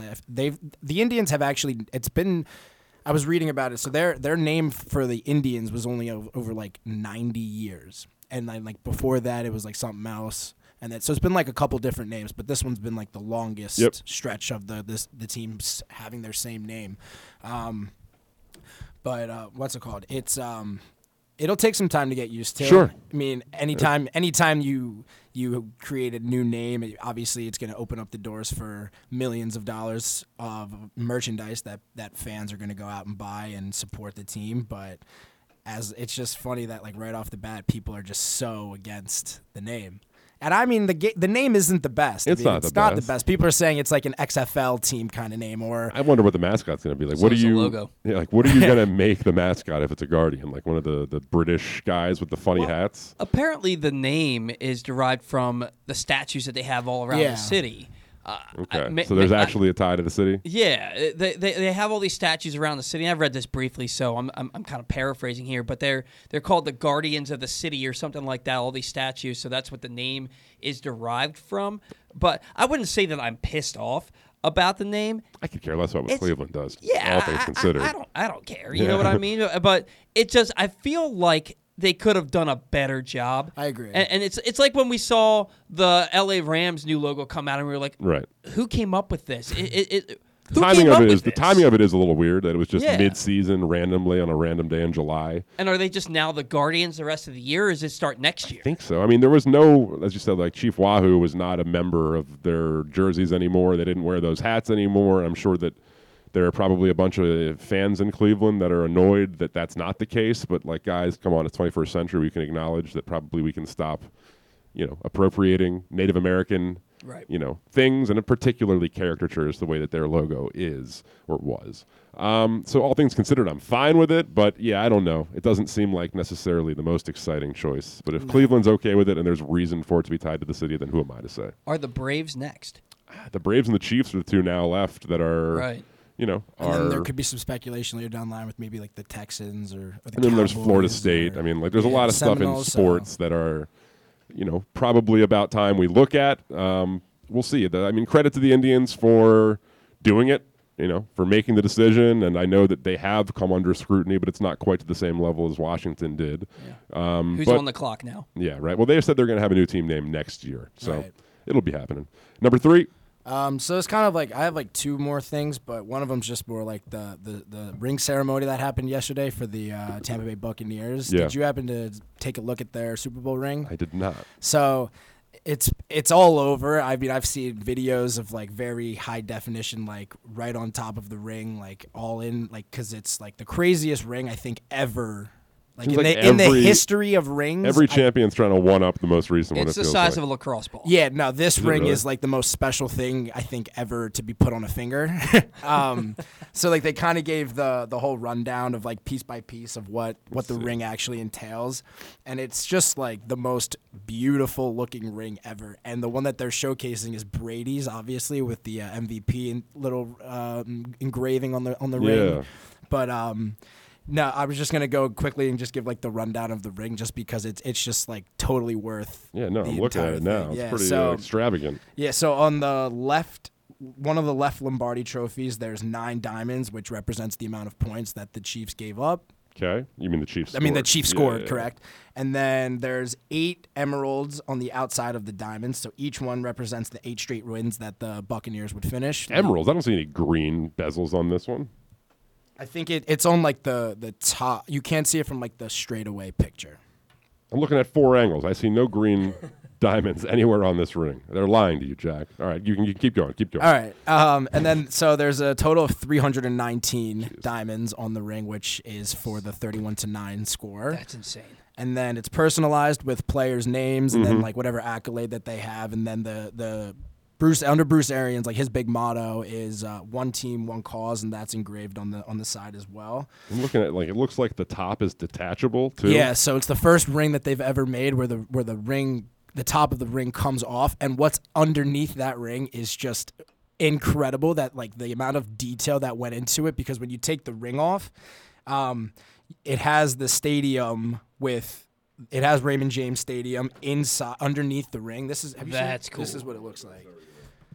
That's cool. And very closely, it's got like the actual like cutout of each like seat with the stadium, and then the diamond here is marked for where they run out of the tunnel. That's cool, but that's insane. Right. Right? The That's rig, insane. It's got too much going on for. It seems like kind of the next. That's like the tradition now with Super Bowl rings or any championship ring is And like then- you're never going to So wear this. when the Ravens inevitably win the Super Bowl this year, Sure. are they going to have their ring with M&T Bank Stadium on the inside, and you can actually read the Ring of Honor That would be inside the interesting. ring? I do know there would be 3 Lombardi trophies on it, not 2. And then actually, Losers. and then there was they were showing because Brady obviously like 7th Super Bowl. It's just like whatever at this point, but whatever. We're over you that. can see the progression of his Super Bowl rings, and it's like his first one is obviously like something incredibly special too, and it's just like it looks like something you could buy at like Five Below compared to the one that he has now. So. Good stuff, Jack. Yeah. Appreciate it as always. He's got like $8 million worth of Super Bowl Seriously. Yeah, no, it's incredible. That was 2 Utes. We are now going to be joined in a second by Baltimore Sun Ravens beat writer Jonas Shaffer. Today's show is also brought to you by Sports and Social Maryland, and Sports and Social Maryland is bringing the ultimate fan experience to you at Live Casino and Hotel. It takes sports viewing to the next level with a massive 100-foot media wall, 47-foot big screen, 40 HD TVs, extensive beer selection, big eats, in-venue gaming, bowling, and more. It's the perfect destination for sports enthusiasts and fun seekers. They have raised the sports bar at Sports and Social Maryland. Come see for yourself. Book your table now at sportssocialmd.com. That's sportssocialmd.com. And joining us right now, he is one of the Baltimore Ravens beat writers for the Baltimore Sun. He is Jonas Shaffer, and he joins us now on Glenn Clark Radio. Jonas, it's Kyle and Paul here in Baltimore. Thank you so much for taking some time for us this morning, man. Morning, fellas. How's it going? Doing well, doing well. So I guess we'll start with what appears to be the most popular topic of discussion around the NFL, and that is their what some might deem draconian measures to deter players from entering the season unvaccinated. We've seen some of the more high-profile players in football speak out about how they feel, but it seems like there's been no real discussion among Ravens players against it. Are you to understand, and I think we have heard that the Ravens are over that 75% threshold, but are you to understand that this might not be as big of a problem in Baltimore as maybe it would be in Buffalo? Yeah, I don't think anything's as toxic as what's going on in Buffalo. I think, I would be surprised if there are any teams around the league that are going to have 100% compliance. Sure. I think it's just too polarizing of an issue. Some people just have made up their minds and are not going to change their minds. I mean, I think even if the Ravens are, let's say above 85% and haven't really gotten a concrete sense of just where they are, it won't really matter if all anyone is talking about is what Lamar Jackson says or doesn't say on Wednesday when he's expected to go up to the podium. Obviously, he made some headlines at minicamp when he basically gave a non-answer about where he is vaccination-wise, and he is the face of this franchise. He's one of the faces of the NFL. So if he, it's unfortunate for him, but if he basically gives a non-committal answer, the tenor around these talks is people just assuming that he has decided not to get vaccinated. That's just, how the discourse is headed right now. So he might overshadow what could be good news for the Ravens with their vaccination progress. But, that's all just a hypothetical right now. And I guess we'll know more when we talk to John Harbaugh next week. Speaking of Lamar Jackson, on the football field, obviously fans are eager to see what the team does offensively, and I think there's been some speculation that due to the draft pick of Rashad Bateman in the first round, due to the hiring of Keith Williams, T. Martin in the offseason, that perhaps we could be seeing an evolved passing attack for the Baltimore Ravens. How much do you think the offense is really going to change this season? Or do you think that maybe this was just an effort by the Ravens to put perhaps more talent around Lamar Jackson while not necessarily increasing the volume of passing? It's a fascinating question. It's really tough to tell without getting out there and seeing what they might do. I don't think they're going to go all Pittsburgh Steelers on this offense and just go 4 wide every play. They have the potential, as we saw in 2019, to be a really effective spread offense, but that's pretty much kind of like antithetical to what Greg Roman's all about. You know, he's a guy who likes those 2 tight end sets, maybe even 3 tight end sets. And if the Ravens have Nick Boyle and Mark Andrews healthy, it's tough to argue against putting those 2 together. It really just makes defenses uncomfortable because you have the option of just running it down their throat, but you also have the option of having some really nice pass looks just with that play action and with the threat of Lamar that Lamar gives as a runner, as a scrambler. So it's going to be really interesting. I think it'll probably change from week to week.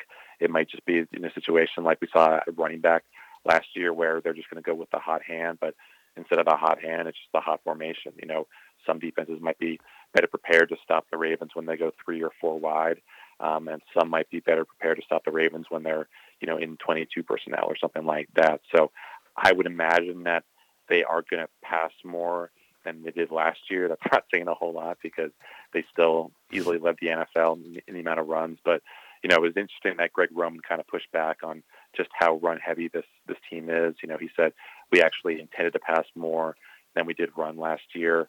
And it's kind of true if you look at the numbers, but still, I think it's an accurate assessment to call last year's team a run-first team, just like the 2019 team was.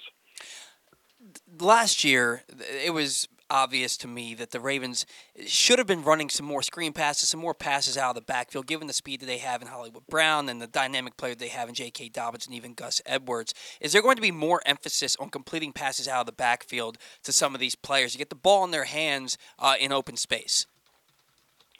I think there is. I think we saw J.K. Dobbins be more active in off-season workouts as a receiver. That was a problem for the Ravens last year. I think especially in that game against Buffalo, they would have been a lot better just taking those 5-7 yard completions that Dobbins was open for a lot. His hands were a problem last year. I think if you look back at just the totality of his season, it was like a 25% drop rate, which is just horrible.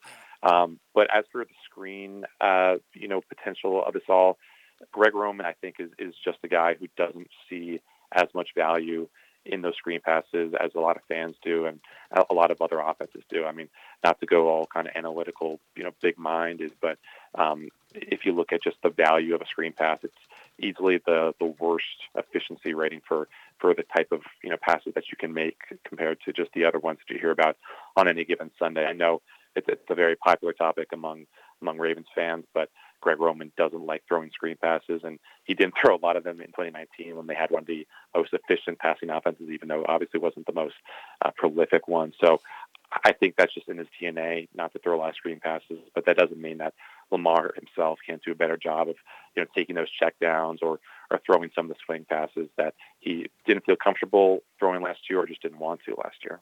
It seems like for the Ravens, at least, their roster questions are probably more about, who is going to end up making the 53-man roster than it is, we feel kind of questionable about this positional group, like who's going to be starting. I think the 2 places that maybe there still is some question as to who's going to end up being the starters are along the offensive line and with the edge rushers. I'll start with the offensive line.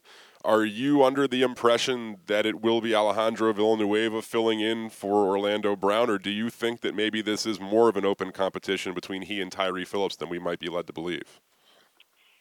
I think I'd probably put the money on Villanueva. I think he looked good in off-season workouts. Tyree Phillips did not look good during last season, and he didn't get a whole lot of reps at right tackle in minicamp and in OTAs. And it might also be a situation where the Ravens staff is trying to decide whether, how much of a shot to give him at left guard, because obviously the plan for him entering his rookie year and one he lived up to was to be a potential starter at guard. And he did that at right guard and got hurt and, ultimately didn't end up going back to that position. So the Ravens staff, I think, has a decision to make there, which is with where to kind of, hedge their bets with Phillips. But I think Villanueva, given his track record, even though he is making the switch from left tackle to right tackle, which is not an easy switch, I think you just have to give the the tip of the cap to him right now in the race. The other spot on the offensive line that I think still is a bit in flux is the left guard spot.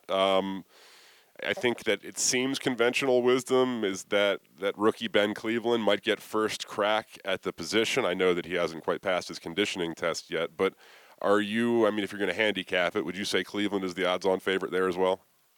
I think I'm a little bit more skeptical of that. Just, obviously every player is their own player. They have their own strengths and weaknesses. But if you were to go back and look at the track record, especially recently, of third-round guards, doing enough in the NFL to be a starter, there's not a lot of evidence there.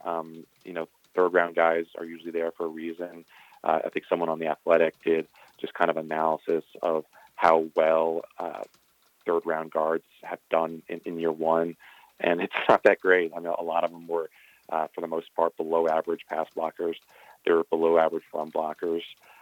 Maybe Ben Cleveland is the exception. We've seen, later-round guys come in and do really, really good jobs, but I think it's probably more likely that, one of the returning veterans, maybe a Ben Powers, maybe a Tyree Phillips, maybe someone else, maybe Ben Bredesen comes out of nowhere and gets the job. But it could be that Ben Cleveland is the favorite right now, but to come in and expect him to do a whole lot as a starter, excuse me, I think would be, maybe asking a little bit too much of him. With Ronnie Stanley, now we know he was placed on the physically unable to perform list, and that was something that was expected to happen.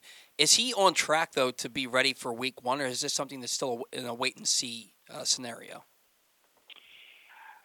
It's tough to say. We haven't heard a whole lot about him. John Harbaugh was optimistic that he would be ready to, he'd be good to go early in training camp. I haven't seen a whole lot on social media. Haven't heard a whole lot of chatter about where he is. I listened to the Ravens.com interview with Nick Boyle yesterday, and he said that he's been working out with Ronnie Stanley, pretty much every day during the offseason. So obviously he's putting in the work, but he had a serious ankle injury. And, for a guy that big, that's a point in the body where, gravity is just not doing you any favors if you're a 300-pound guy. So I think the Ravens are going to take their time with him, but it'll have been, 10, 11 months since that injury. And an ankle injury I don't think is as bad as a knee injury typically. But every guy's body is different. Everybody responds to adversity differently. So I think the Ravens can be confident that he'll be ready for week one. But it might be a Marshall Yanda situation from a couple of years ago where we just don't see him in the preseason. And you just, put your hands together and hope that he is ready to go to take on the Raiders on Monday Night Football. I would say, maybe, I think obviously given the Ravens fans' infatuation with the wide receiver position, some might say Rashad Bateman, but I think personally the player that I'm most intrigued to see take the football field is the second first-round pick they had, Odafe Oweh. People make a lot about the fact that he had 0 sacks in his final season at Penn State, but we also heard that the Ravens were very impressed with his ability to drop back in coverage and that there are a lot of scouts that really liked his ability to set the edge. The Ravens have hesitated to let rookies and rookie edge rushers take the field and play in a 3-down capacity in their time as a franchise. Do you think that Oweh is the favorite to start across from Tyus Bowser, or do you think that maybe Jalen Ferguson might be getting the first look there? Well, I think McPhee is probably the guy right there that they like the most. If you go back and look at what he did last year, not a huge sack totals, but he really was a great run stuffer, set the edge tremendously well. But with Oweh, I think his closest comparison at this point is probably McPhee, just because he's not maybe the most refined pass rusher. But you go back and listen to what Wink Martindale told season ticket holders back in May. He said that Oweh played the run on first and second down better than any outside linebacker he's seen in a long time. So I imagine he's probably talking just about NFL draft prospects, but still, that's a huge compliment. And if the Ravens, continue to be all about stuff in the run on those early downs, but also having someone who's maybe a little bit more dynamic as a pass rusher, we could be talking about Oweh as a potential Week 1 starter, depending on how well he acclimates to the NFL. How McPhee looks as a 32-year-old outside linebacker. So maybe someone like Jalen Ferguson comes in and takes those reins. But I think just given what Oweh offers as a run defender and his athletic potential in general, I think it's probably him and McPhee who are battling for that weak side job. It seems like the Ravens are putting a lot of stock in the guys they already have in-house for this pass rush. Now, look, the secondary is elite, but it's only as elite as your pass rush, in my opinion. There's still guys out there like Justin Houston, Olivier Vernon. We just saw Melvin Ingram sign with the Steelers for like $4 million. Are you surprised that the Ravens haven't addressed their pass rush more thoroughly to this point of the offseason? Yes and no. I think it's probably the weakest group of outside linebackers they've had in a while, but I think there's some optimism in the building that maybe what you lose on the edge, you can make up for inside. We all saw just how strong Justin Madubuike came on toward the end of last year. We know what a hopefully healthy Calais Campbell can do. Derek Wolfe is just, I think, 2 years removed from like a 7.5 sack season, something like that. So it is a total team effort up front. And there's obviously a lot of hope for what someone like Jalen Ferguson could be. The Ravens, spent a lot of time blowing him up this offseason, just, talking him up as a potential impact guy. We don't know what Odafe Oweh could be, but he might just be the best defender from this draft class. Tyus Bowser is obviously maybe the NFL's best coverage linebacker. And I think he's got the athletic potential to be a good pass rusher. And then you just trust in Wink Martindale to be the guy to put the defense in advantageous situations and have, free rushers come at the quarterback and just cause chaos. He's a guy who's not afraid to send the blitz. And he has the trust in the secondary to hold up long enough for those guys to get home. So I think we'll know probably pretty early in camp, maybe after the first or second preseason, just how bad or good this pass rush looks. And if it's bad, then, you got to trust in Eric DeCosta to go out and make a move. And I guess if you're a Ravens fan, you hope that someone is still in the market there. I think one of them, not underreported, but maybe not talked about as much as far as the Ravens roster is concerned, is in 2019 when Lamar Jackson took the league by storm. You saw the Ravens utilize 3 tight end sets roughly like 40% of the time. Last year, they didn't exactly have the personnel to allow them to do that as much. And this past offseason, they didn't add anybody that would have been an eye-opening, obvious answer to solve that problem. I know that there are some folks who think that Josh Oliver has impressed and that maybe he could be the one to fill that role. Are you of the opinion that they believe in the guys they have enough where they're comfortable doing that? Or do you think that maybe last year was the last time that they put the emphasis on the 3 tight end sets the way we saw in 2019? I think they'll go to it sparingly. I think that they were a lot more comfortable, and they ran a lot more 2 tight end sets than they did 3 tight end sets. I don't recall. Unless you count Patrick Ricard as a tight end, then I guess that would qualify. But I think we saw with Ricard's evolution last year, he basically is a kind of quasi tight end, just lining up in the backfield and taking people on and trying to take their heads off. So I think when you have Andrews, who's become a really good blocker, when you have Nick Boyle, who when he's healthy is a tremendous blocker. Obviously, Ricard can do a lot of stuff, catching passes in the flat. Maybe Ben Mason comes along and offers more of the tight end than he showed at Michigan. But I think right now what the Ravens need is another dynamic-ish wide receiver target at that tight end position. I think you're right that it's probably Oliver, just because he's a guy who was a third-round pick a couple of years ago, has that athletic pedigree. Just hasn't been able to be healthy. He hasn't made it through a training camp yet without getting injured. So that's going to be the big issue for him. And the Ravens, like they do with outside linebacker, they like to rotate those guys at tight end probably aren't going to ask Mark Andrews to play more than like 60, 70% of the snaps. So they do need someone on the field pretty much at all times who's a middle of the field threat, not just a lumbering guy. So that's why I think probably Josh Oliver is the guy there, even if he isn't, anywhere close to maybe someone like, Hayden Hurst was a couple of years ago. Is Nick Boyle, after suffering that broken leg against the Patriots, how's his recovery come along? Is he back to 100%? Does he have limitations to this point? He told the Ravens.com folks, I guess yesterday or whenever the interview was done, that he feels good. He's been able to run. He's been able to cut. But obviously with him, going on the PUP list or the NFI list, he's still not cleared to practice yet. The Ravens said that they would take their time with some of those guys who are recovering from those season-ending knee injuries, and obviously Boyle is one of them. So, he's a guy who is a pretty smash-mouth player, and I think the Ravens are going to be patient with him. They're going to take their time, make sure that he's up to speed. But, it was good that he was comfortable enough to be out there with the Ravens at mandatory minicamp, even though he wasn't practicing.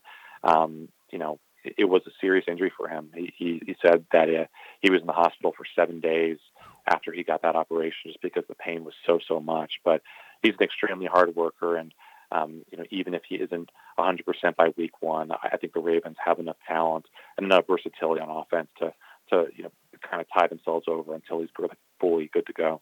Are there anybody that maybe Ravens fans have grown used to having on the roster who could be perhaps on the bubble as the 53-man? And obviously it's early to say. Training camp has not happened yet, no preseason action. But when you look at the way that the numbers break down positionally, who are some guys that you think have a lot to prove this training camp? I think it's probably more so on the defensive side of the ball. I know the Ravens staff, in particular, John Harbaugh loves someone like Anthony Levine Sr., co-cap, of course. Mm-hmm. But last year was a struggle for him. He had that core injury, I think, that really limited him throughout the year. The Ravens have a couple of really good young special teams players, especially, in that linebacker position. So even though, Levine doesn't have a huge cap hit, if he doesn't offer more than someone else on special teams and he can't get onto the field as like a sixth defensive back, then that might be a situation where the Ravens just have to cut ways with him because they're not going to be able to keep him on the practice squad. In the secondary, also, I think Anthony Averett could potentially be on the bubble. Obviously, he's a guy who had that, was a fourth-round pick coming out of the draft 3 or 4 years ago, but just hasn't really put it all together. He's got great speed. He can, but he hasn't really helped out on special teams a whole lot. And that group is just so deep. I mean, Khalil Dorsey stood out in minicamp. We have Brandon Stevens coming on potentially strong. And, if the best that Anthony Averett could do is the fifth cornerback, is that even a position that he wants, with this being his contract year. So I'm not saying that the Ravens will trade him or anything. I do wonder if he'll realize that maybe the pastures are looking greener somewhere else. Yeah, I think that's all I have for you. Do you have one more, Paul? Yeah, I do have one more question. You were mentioning the secondary and Anthony Averett and Anthony Levine Sr. Tavon Young has had season-ending injuries each of the last 2 seasons. At this point, I don't know that they can really depend on him to stay on the field just based on what's happened in his career to this point. They go out and in the 5th round, they draft a guy like Shaun Wade, who was potentially a first-round pick, but then really struggled when he moved from slot to the outside corner. Is this a guy who you think could be really important to this team and could have a role, maybe as a guy who could spell Tavon Young to keep him healthy? It's tough to say. He didn't totally catch my eye during off-season workouts, but a lot of times if you're a cornerback, you're not really catching anyone's eye unless you're making plays on the ball, because if you're not being targeted, the guy might be open, the guy might not be. So we'll see. But he was an incredible stud, like you mentioned, as a slot cornerback at Ohio State. I don't know if the Ravens are in a position where you just, only play Tavon Young like 75, 50% of his normal snap share. I think Wink Martindale asks a lot of his cornerbacks in terms of playing time, and he's not really comfortable with, kind of shuffling guys in and out. He wants them on the field for as long as possible, which is a pretty interesting contrast to what he does on the defensive line and at outside linebacker. So, it's going to be a really, really important training camp for Tavon. I mean, he tore his left ACL in 2017. Obviously, he had the back injury in 2019. and then he tore his left ACL again last year. So if you look at guys just in sports in general who tear their ACL, their same ACL twice, it's not pretty. I mean, Jabari Parker came back and had a couple productive seasons, but his effectiveness has really waned, and he's only 26 years old. You look at Sam Bradford, 2 ACL tears in the same knee. Obviously was never a great quarterback to start with, but his career really started to accelerate downhill quickly after that. So, everyone's different. Everyone's body's different. Tavon Young's he's lighter than those guys, which might help him longevity-wise. But, the NFL is an unforgiving place, and it really grinds down its most vulnerable. So I hope Tavon can stay healthy, but if I'm the Ravens, I'm not counting on anything right now. He is Jonas Shaffer. You can find him on Twitter at Jonas_Shaffer. That's SHAFFER. Are you on Instagram? Anywhere people can give you a follow, Jonas? No, I follow other people, but I'm not much for myself. Fair enough. I don't blame you.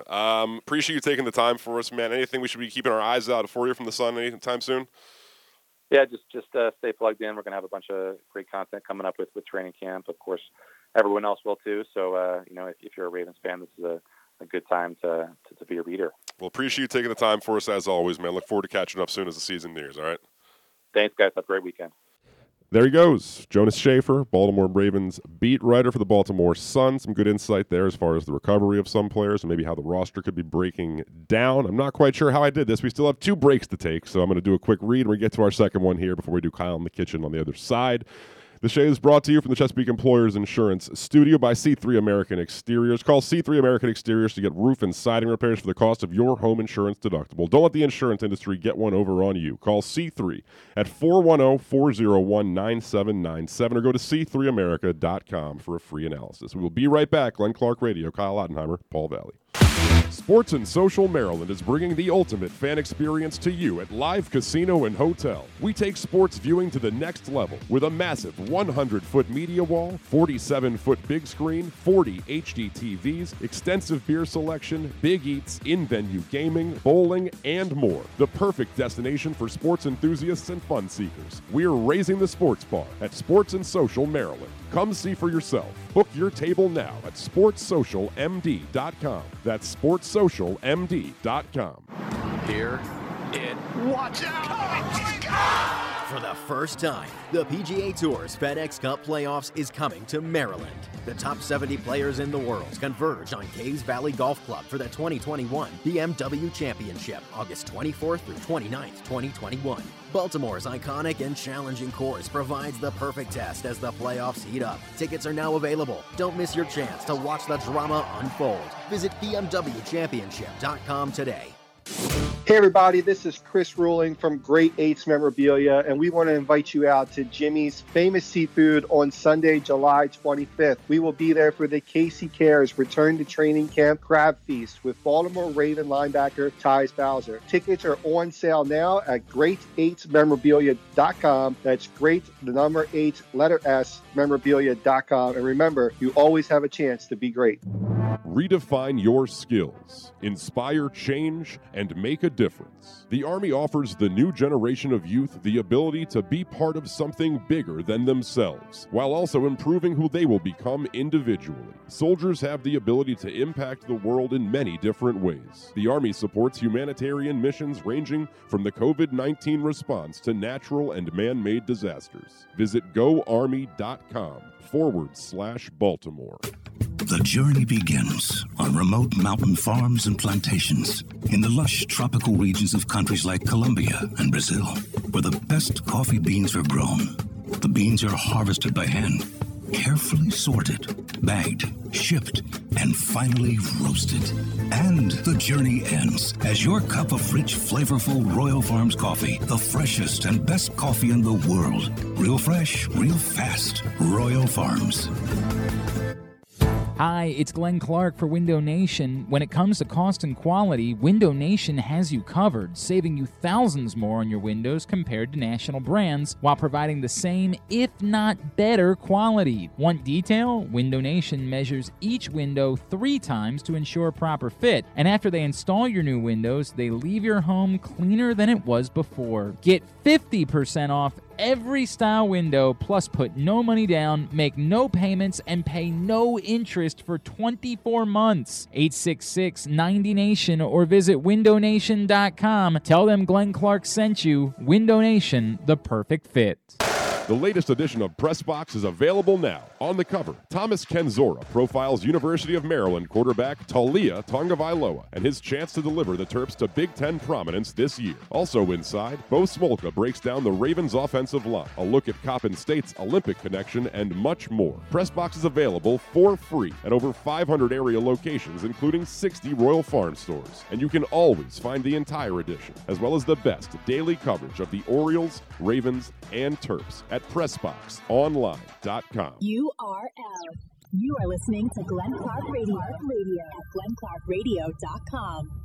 We are back, Glenn Clark Radio from the Chesapeake Employers Insurance Studio. Chesapeake Employers Insurance, your workers' compensation insurance specialist. Today's show is also brought to you by Mobile One. Mobile One full synthetic motor oil helps extend engine life. Visit your local Jiffy Lube service center and ask for Mobile One. Without further ado, it's time for Kyle in the Kitchen. Kyle in the Kitchen is taped in front of a live studio audience. Thank you to Jeremy, as always, for making me feel uncomfortable. I'm uncomfortable. Indeed, yes, indeed. I'm going to do a quick one here, like I said, still another break to take. I made burgers this week. Had some ground beef in my freezer, decided to thaw it and get to it a little bit, as I know I need to do something for this segment. And I got to say, they were pretty tasty. My method here, I had 85-15 beef to fat ratio. You want 80-20 for the perfect burger. I acknowledge that, but I had what I had. I'm not going to go ahead and add more fat to it. I didn't have it on hand. So I took the ground beef, obviously, put it in a bowl. I minced up some red onion very finely. I don't want it too chunky, right? You want to have it so it's almost imperceptible in the actual burger itself.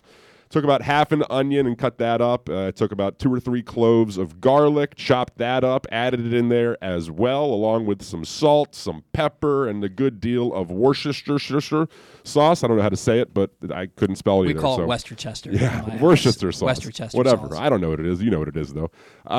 Threw that in there, mixed it all up nice and good. I actually tried molding the burgers for the first time instead of doing the whole hand-formed patty because, I heard that works.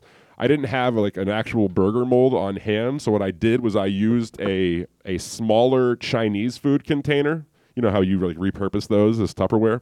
I used one of those. Ended up working quite well, and they were each half-pound patties. So I pushed them down in there, got it all molded. I had to take a knife around the edge so I can get it out. Plopped it back on some parchment paper, put them in the fridge for about 30 minutes to help the mold, set.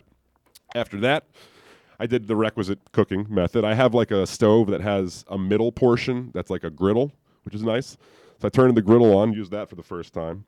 Cooked the burgers. I got to say, the one flaw of the burger itself was I did not get the medium rare the way I want it. People talk about how you're supposed to put an indent in the burger, press your thumb in there, and then when that fills up with juice, that's your time to flip it, and that's how you get a perfect medium rare. I do that, always. Never fills up. Never once have I seen it fill up, and so I'm left with a medium burger because I missed the window for flipping it properly. But whatever. I did that, flipped it, cooked it, set them aside, had my brioche bun. I slathered a little bit, made a little bit of a spicy mayonnaise for it. I put some mayo. I put a little bit of hot sauce, a nice Chipotle hot sauce in there, mixed it all up, threw some garlic powder in there. I dressed the bottom of the toasted bun with that. I put some spicy pickles on top of that. Meanwhile, of course, I put cheese on the burgers while they cooked. I'm not a sociopath. I put the burger back on top of the pickles. Next, I had some red onion that I did not put in the burger. I cut some slices of that, threw that on there. I had a beautiful heirloom tomato from the farmer's market. I took a healthy slice of that and threw that on there as well. And I topped it off with some hot pepper relish, similarly bought from the farmer's market. That is a real seasoned up burger, man. That's and a lot. I threw it on all together. You can see a picture of said beauty right there. All right. And I got to say, it was quite tasty. It was a delicious burger. I enjoyed it immensely. It was a little sloppy because I didn't take I didn't de-seed the tomato slices, so there was some tomato juices waiting to come out that made it so that the eating process was maybe a bit messier than some people might like. But any good burger is going to be a little messy. Let's be honest with ourselves. I would give it a 78 out of 100, only because I did not cook it to a perfect medium rare. I could have also made the mayonnaise a little spicier, but next time, live and learn. All things considered, it was delicious. I had another one on Wednesday night at the leftovers, and didn't put the pickles on that one, but otherwise it was more or less the same burger. And I would do it again. I would make the same burger again. I would make it for my friends, and I imagine they would tell me that it tasted delicious. But I do need to perfect the medium rare method when it comes to hamburgers. That's one thing that I am falling short in. So I apologize to all of our stickler listeners, John and Little Rock and Nick Kelly. I have fallen short in that capacity, but otherwise I think this is a worthy burger.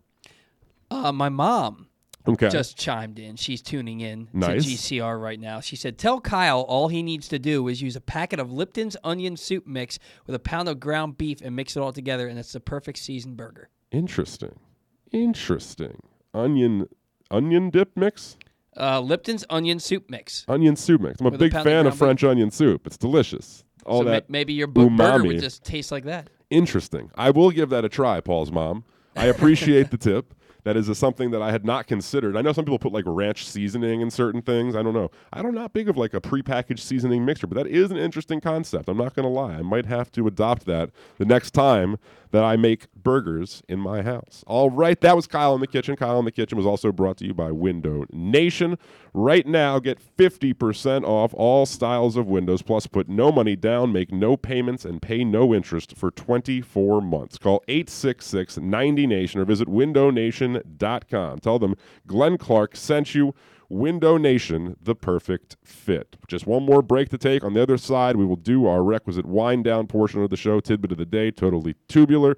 It is Glenn Clark Radio. Kyle Ottenheimer and Paul Valley will be right back. Glory Days Grill's popular summer seasonal menu is back with favorites like their Very Berry Salad and Smoky Thigh Wings. It also features the all-new Shrimp Po' Boy, crispy fried shrimp on a freshly baked sub roll with lettuce, tomato, and a house-made spicy remoulade. Other delicious items include a 12-ounce New York strip steak, the barbecue chicken bowl, barbecue ribs, and Smoky Thigh Wings combo platter, zucchini fries, and a key lime pie. All of these meals pair well with Sam Adams Summer Ale or their anniversary IPA brewed by Devil's Backbone. Glory Days Grill is hiring all positions. Want to work for a great family-oriented company known for their commitment to the community? Stop into one of their restaurants and speak with a manager. Management opportunities are available. The Olympics start soon. Stop in and watch the games at Glory Days Grill. Every child who dines at one of their restaurants during the Olympic Games will receive a gold medal. Find out more by going to glorydaysgrill.com. C3 American Exteriors is the area's best and most trusted roof and siding specialists. C3 is also an insurance adjuster's worst nightmare and a homeowner's dream come true. With all of the bad weather, chances are you have some roof and siding damage. Call C3 American Exteriors now to get your roof and siding repairs for the cost of your deductible. Don't let the insurance industry get one over on you. C3 guarantees a 48-hour rapid response. Call 401-9797 or go to c3america.com for a free analysis. The Toyota Tacoma comes in a wide range of models and trim lines. You can choose the perfect Toyota to reflect your unique personality and driving habits. Check out buyatoyota.com for deals on new Tacomas from your local Toyota dealer today. Baseball is back in full in 2021, and the Bat-Around has got you covered from bell to bell. Hi, I'm Paul Valley, and you can catch me along with my co-host Zach Goodman every Saturday morning from 10 to 12 on the Bat-Around right here at PressBox Sports. We'll break down every win, every loss, and everything in between, plus tell you who we take to rake each week as the Orioles look to get back in the hunt and bring competitive baseball back to Baltimore. Catch us at PressBoxOnline.com/the-Bat-Around or at Facebook.com/PressBoxSports. That's the Bat-Around every Saturday morning from 10 to 12 right here at PressBox Sports. It takes time to get rich, flavorful coffee beans from the lush mountain regions of Colombia and Brazil to Royal Farms.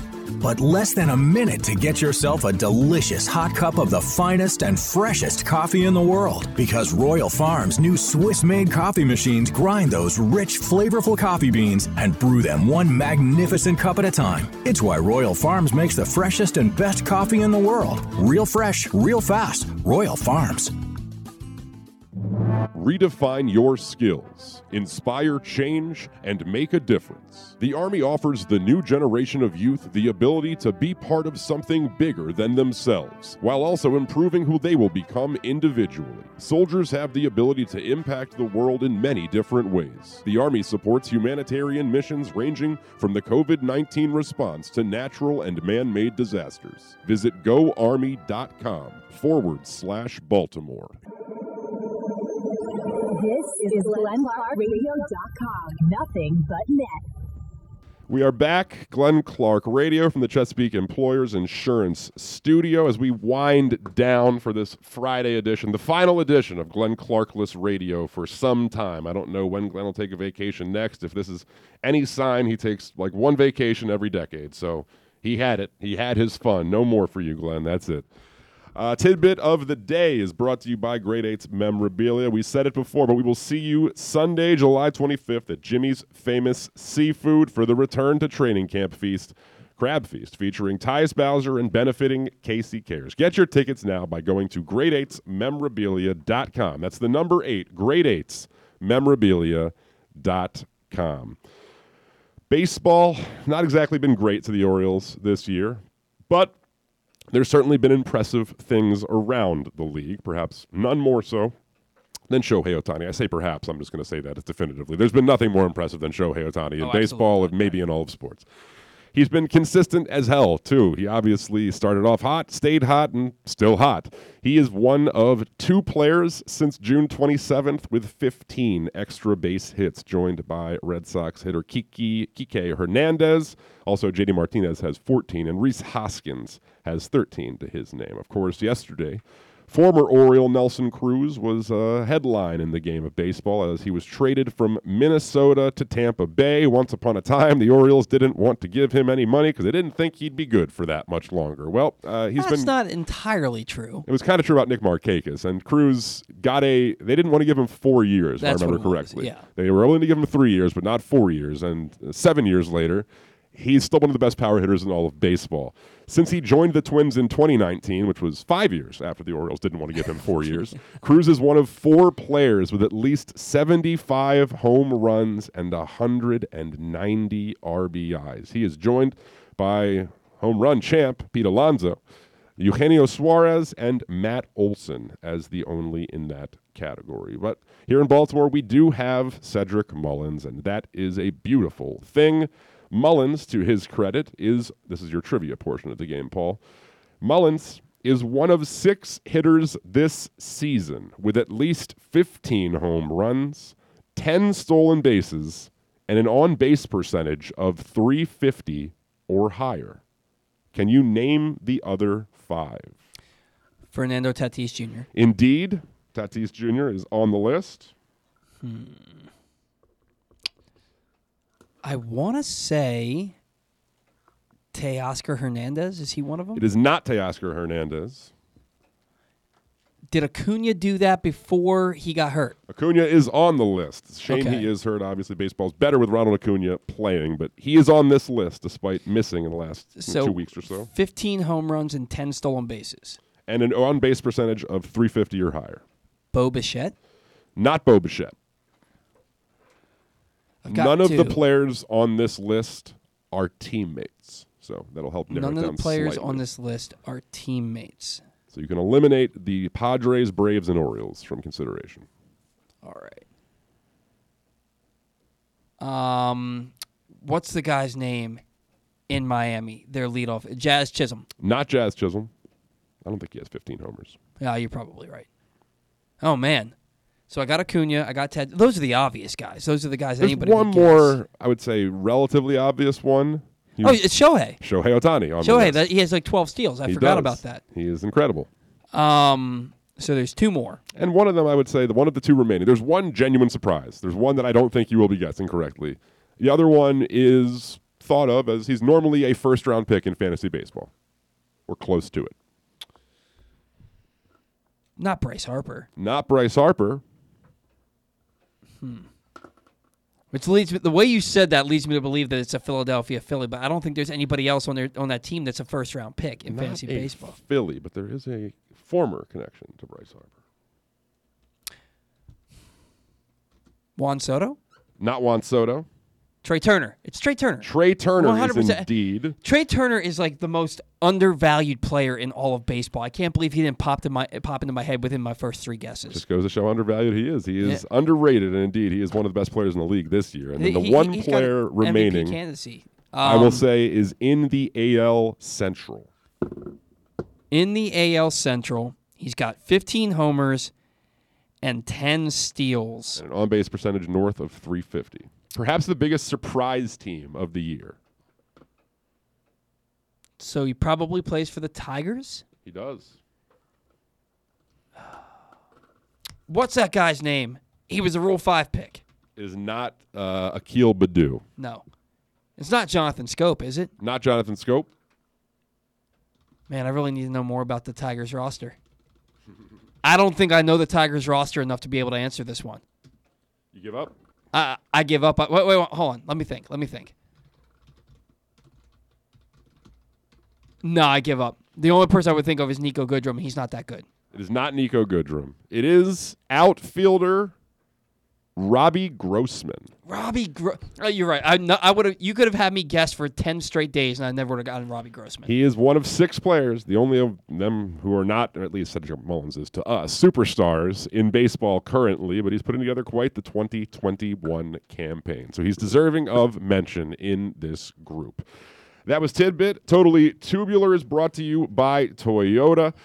Make the most out of every day in a Toyota RAV4, available in hybrid or gas-only models. A RAV4 can get you where you want to go in style. Check out buyatoyota.com for deals on new RAV4s from your local Toyota dealer today. The Orioles are back in action for the Battle of the Beltway tonight, kicking off at 7 on both MASN and MASN 2. You could choose whether you want the Orioles or Nationals broadcast. I think it's a pretty easy choice for us. Yeah. Patrick Corbin and Jorge Lopez will take the mound in this one on MLB Network. Diamondbacks Cubs on at 2 o'clock. Yankees Red Sox at 7.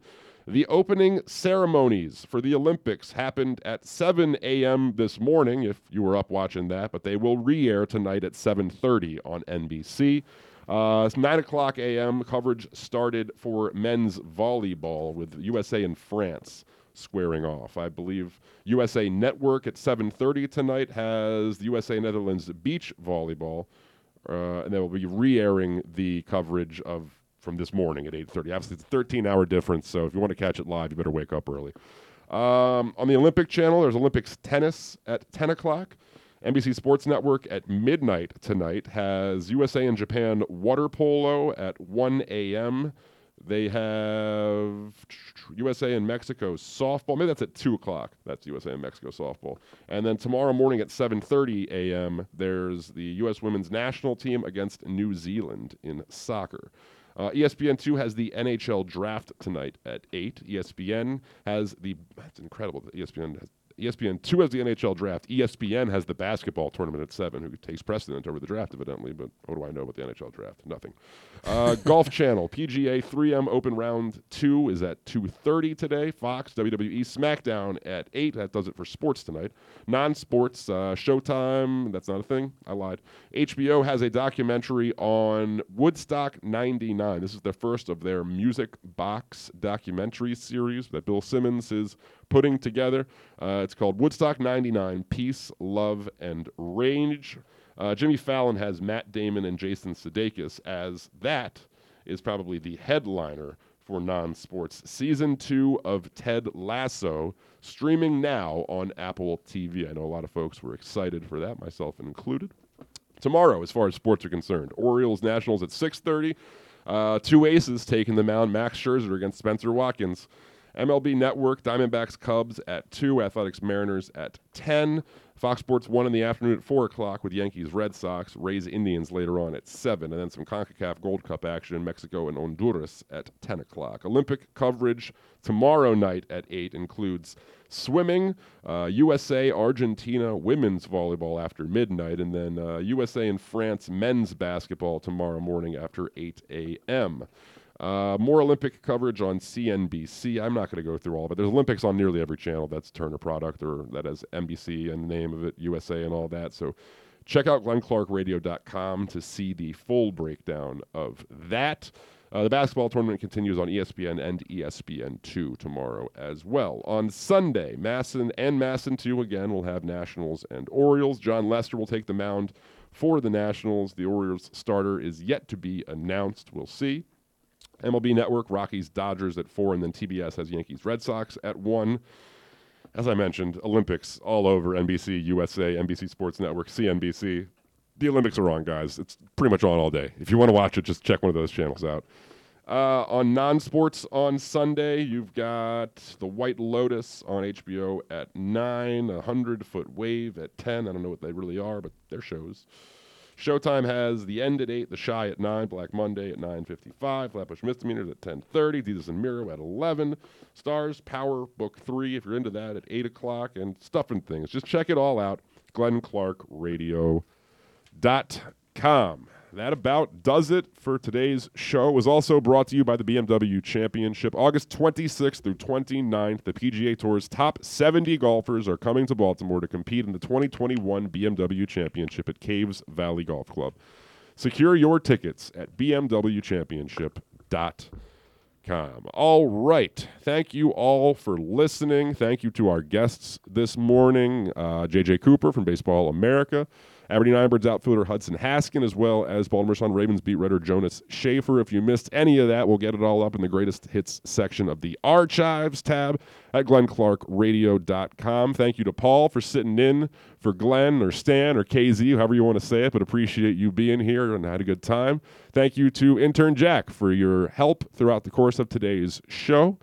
Thanks to all of our sponsors and partners, U.S. Army, Glory Days Grill, Window Nation, Royal Farms, Chesapeake Employers Insurance, Exxon Mobil, KNS Automotive, C3 American Exteriors, Grade 8's Memorabilia, Sports and Social, MD, the BMW Championship, Bradley and Nikki Bozeman Foundation, and your local Toyota dealers and buyatoyota.com. Everybody have a great weekend. Go Birds. Duke sucks. Ohio State sucks too.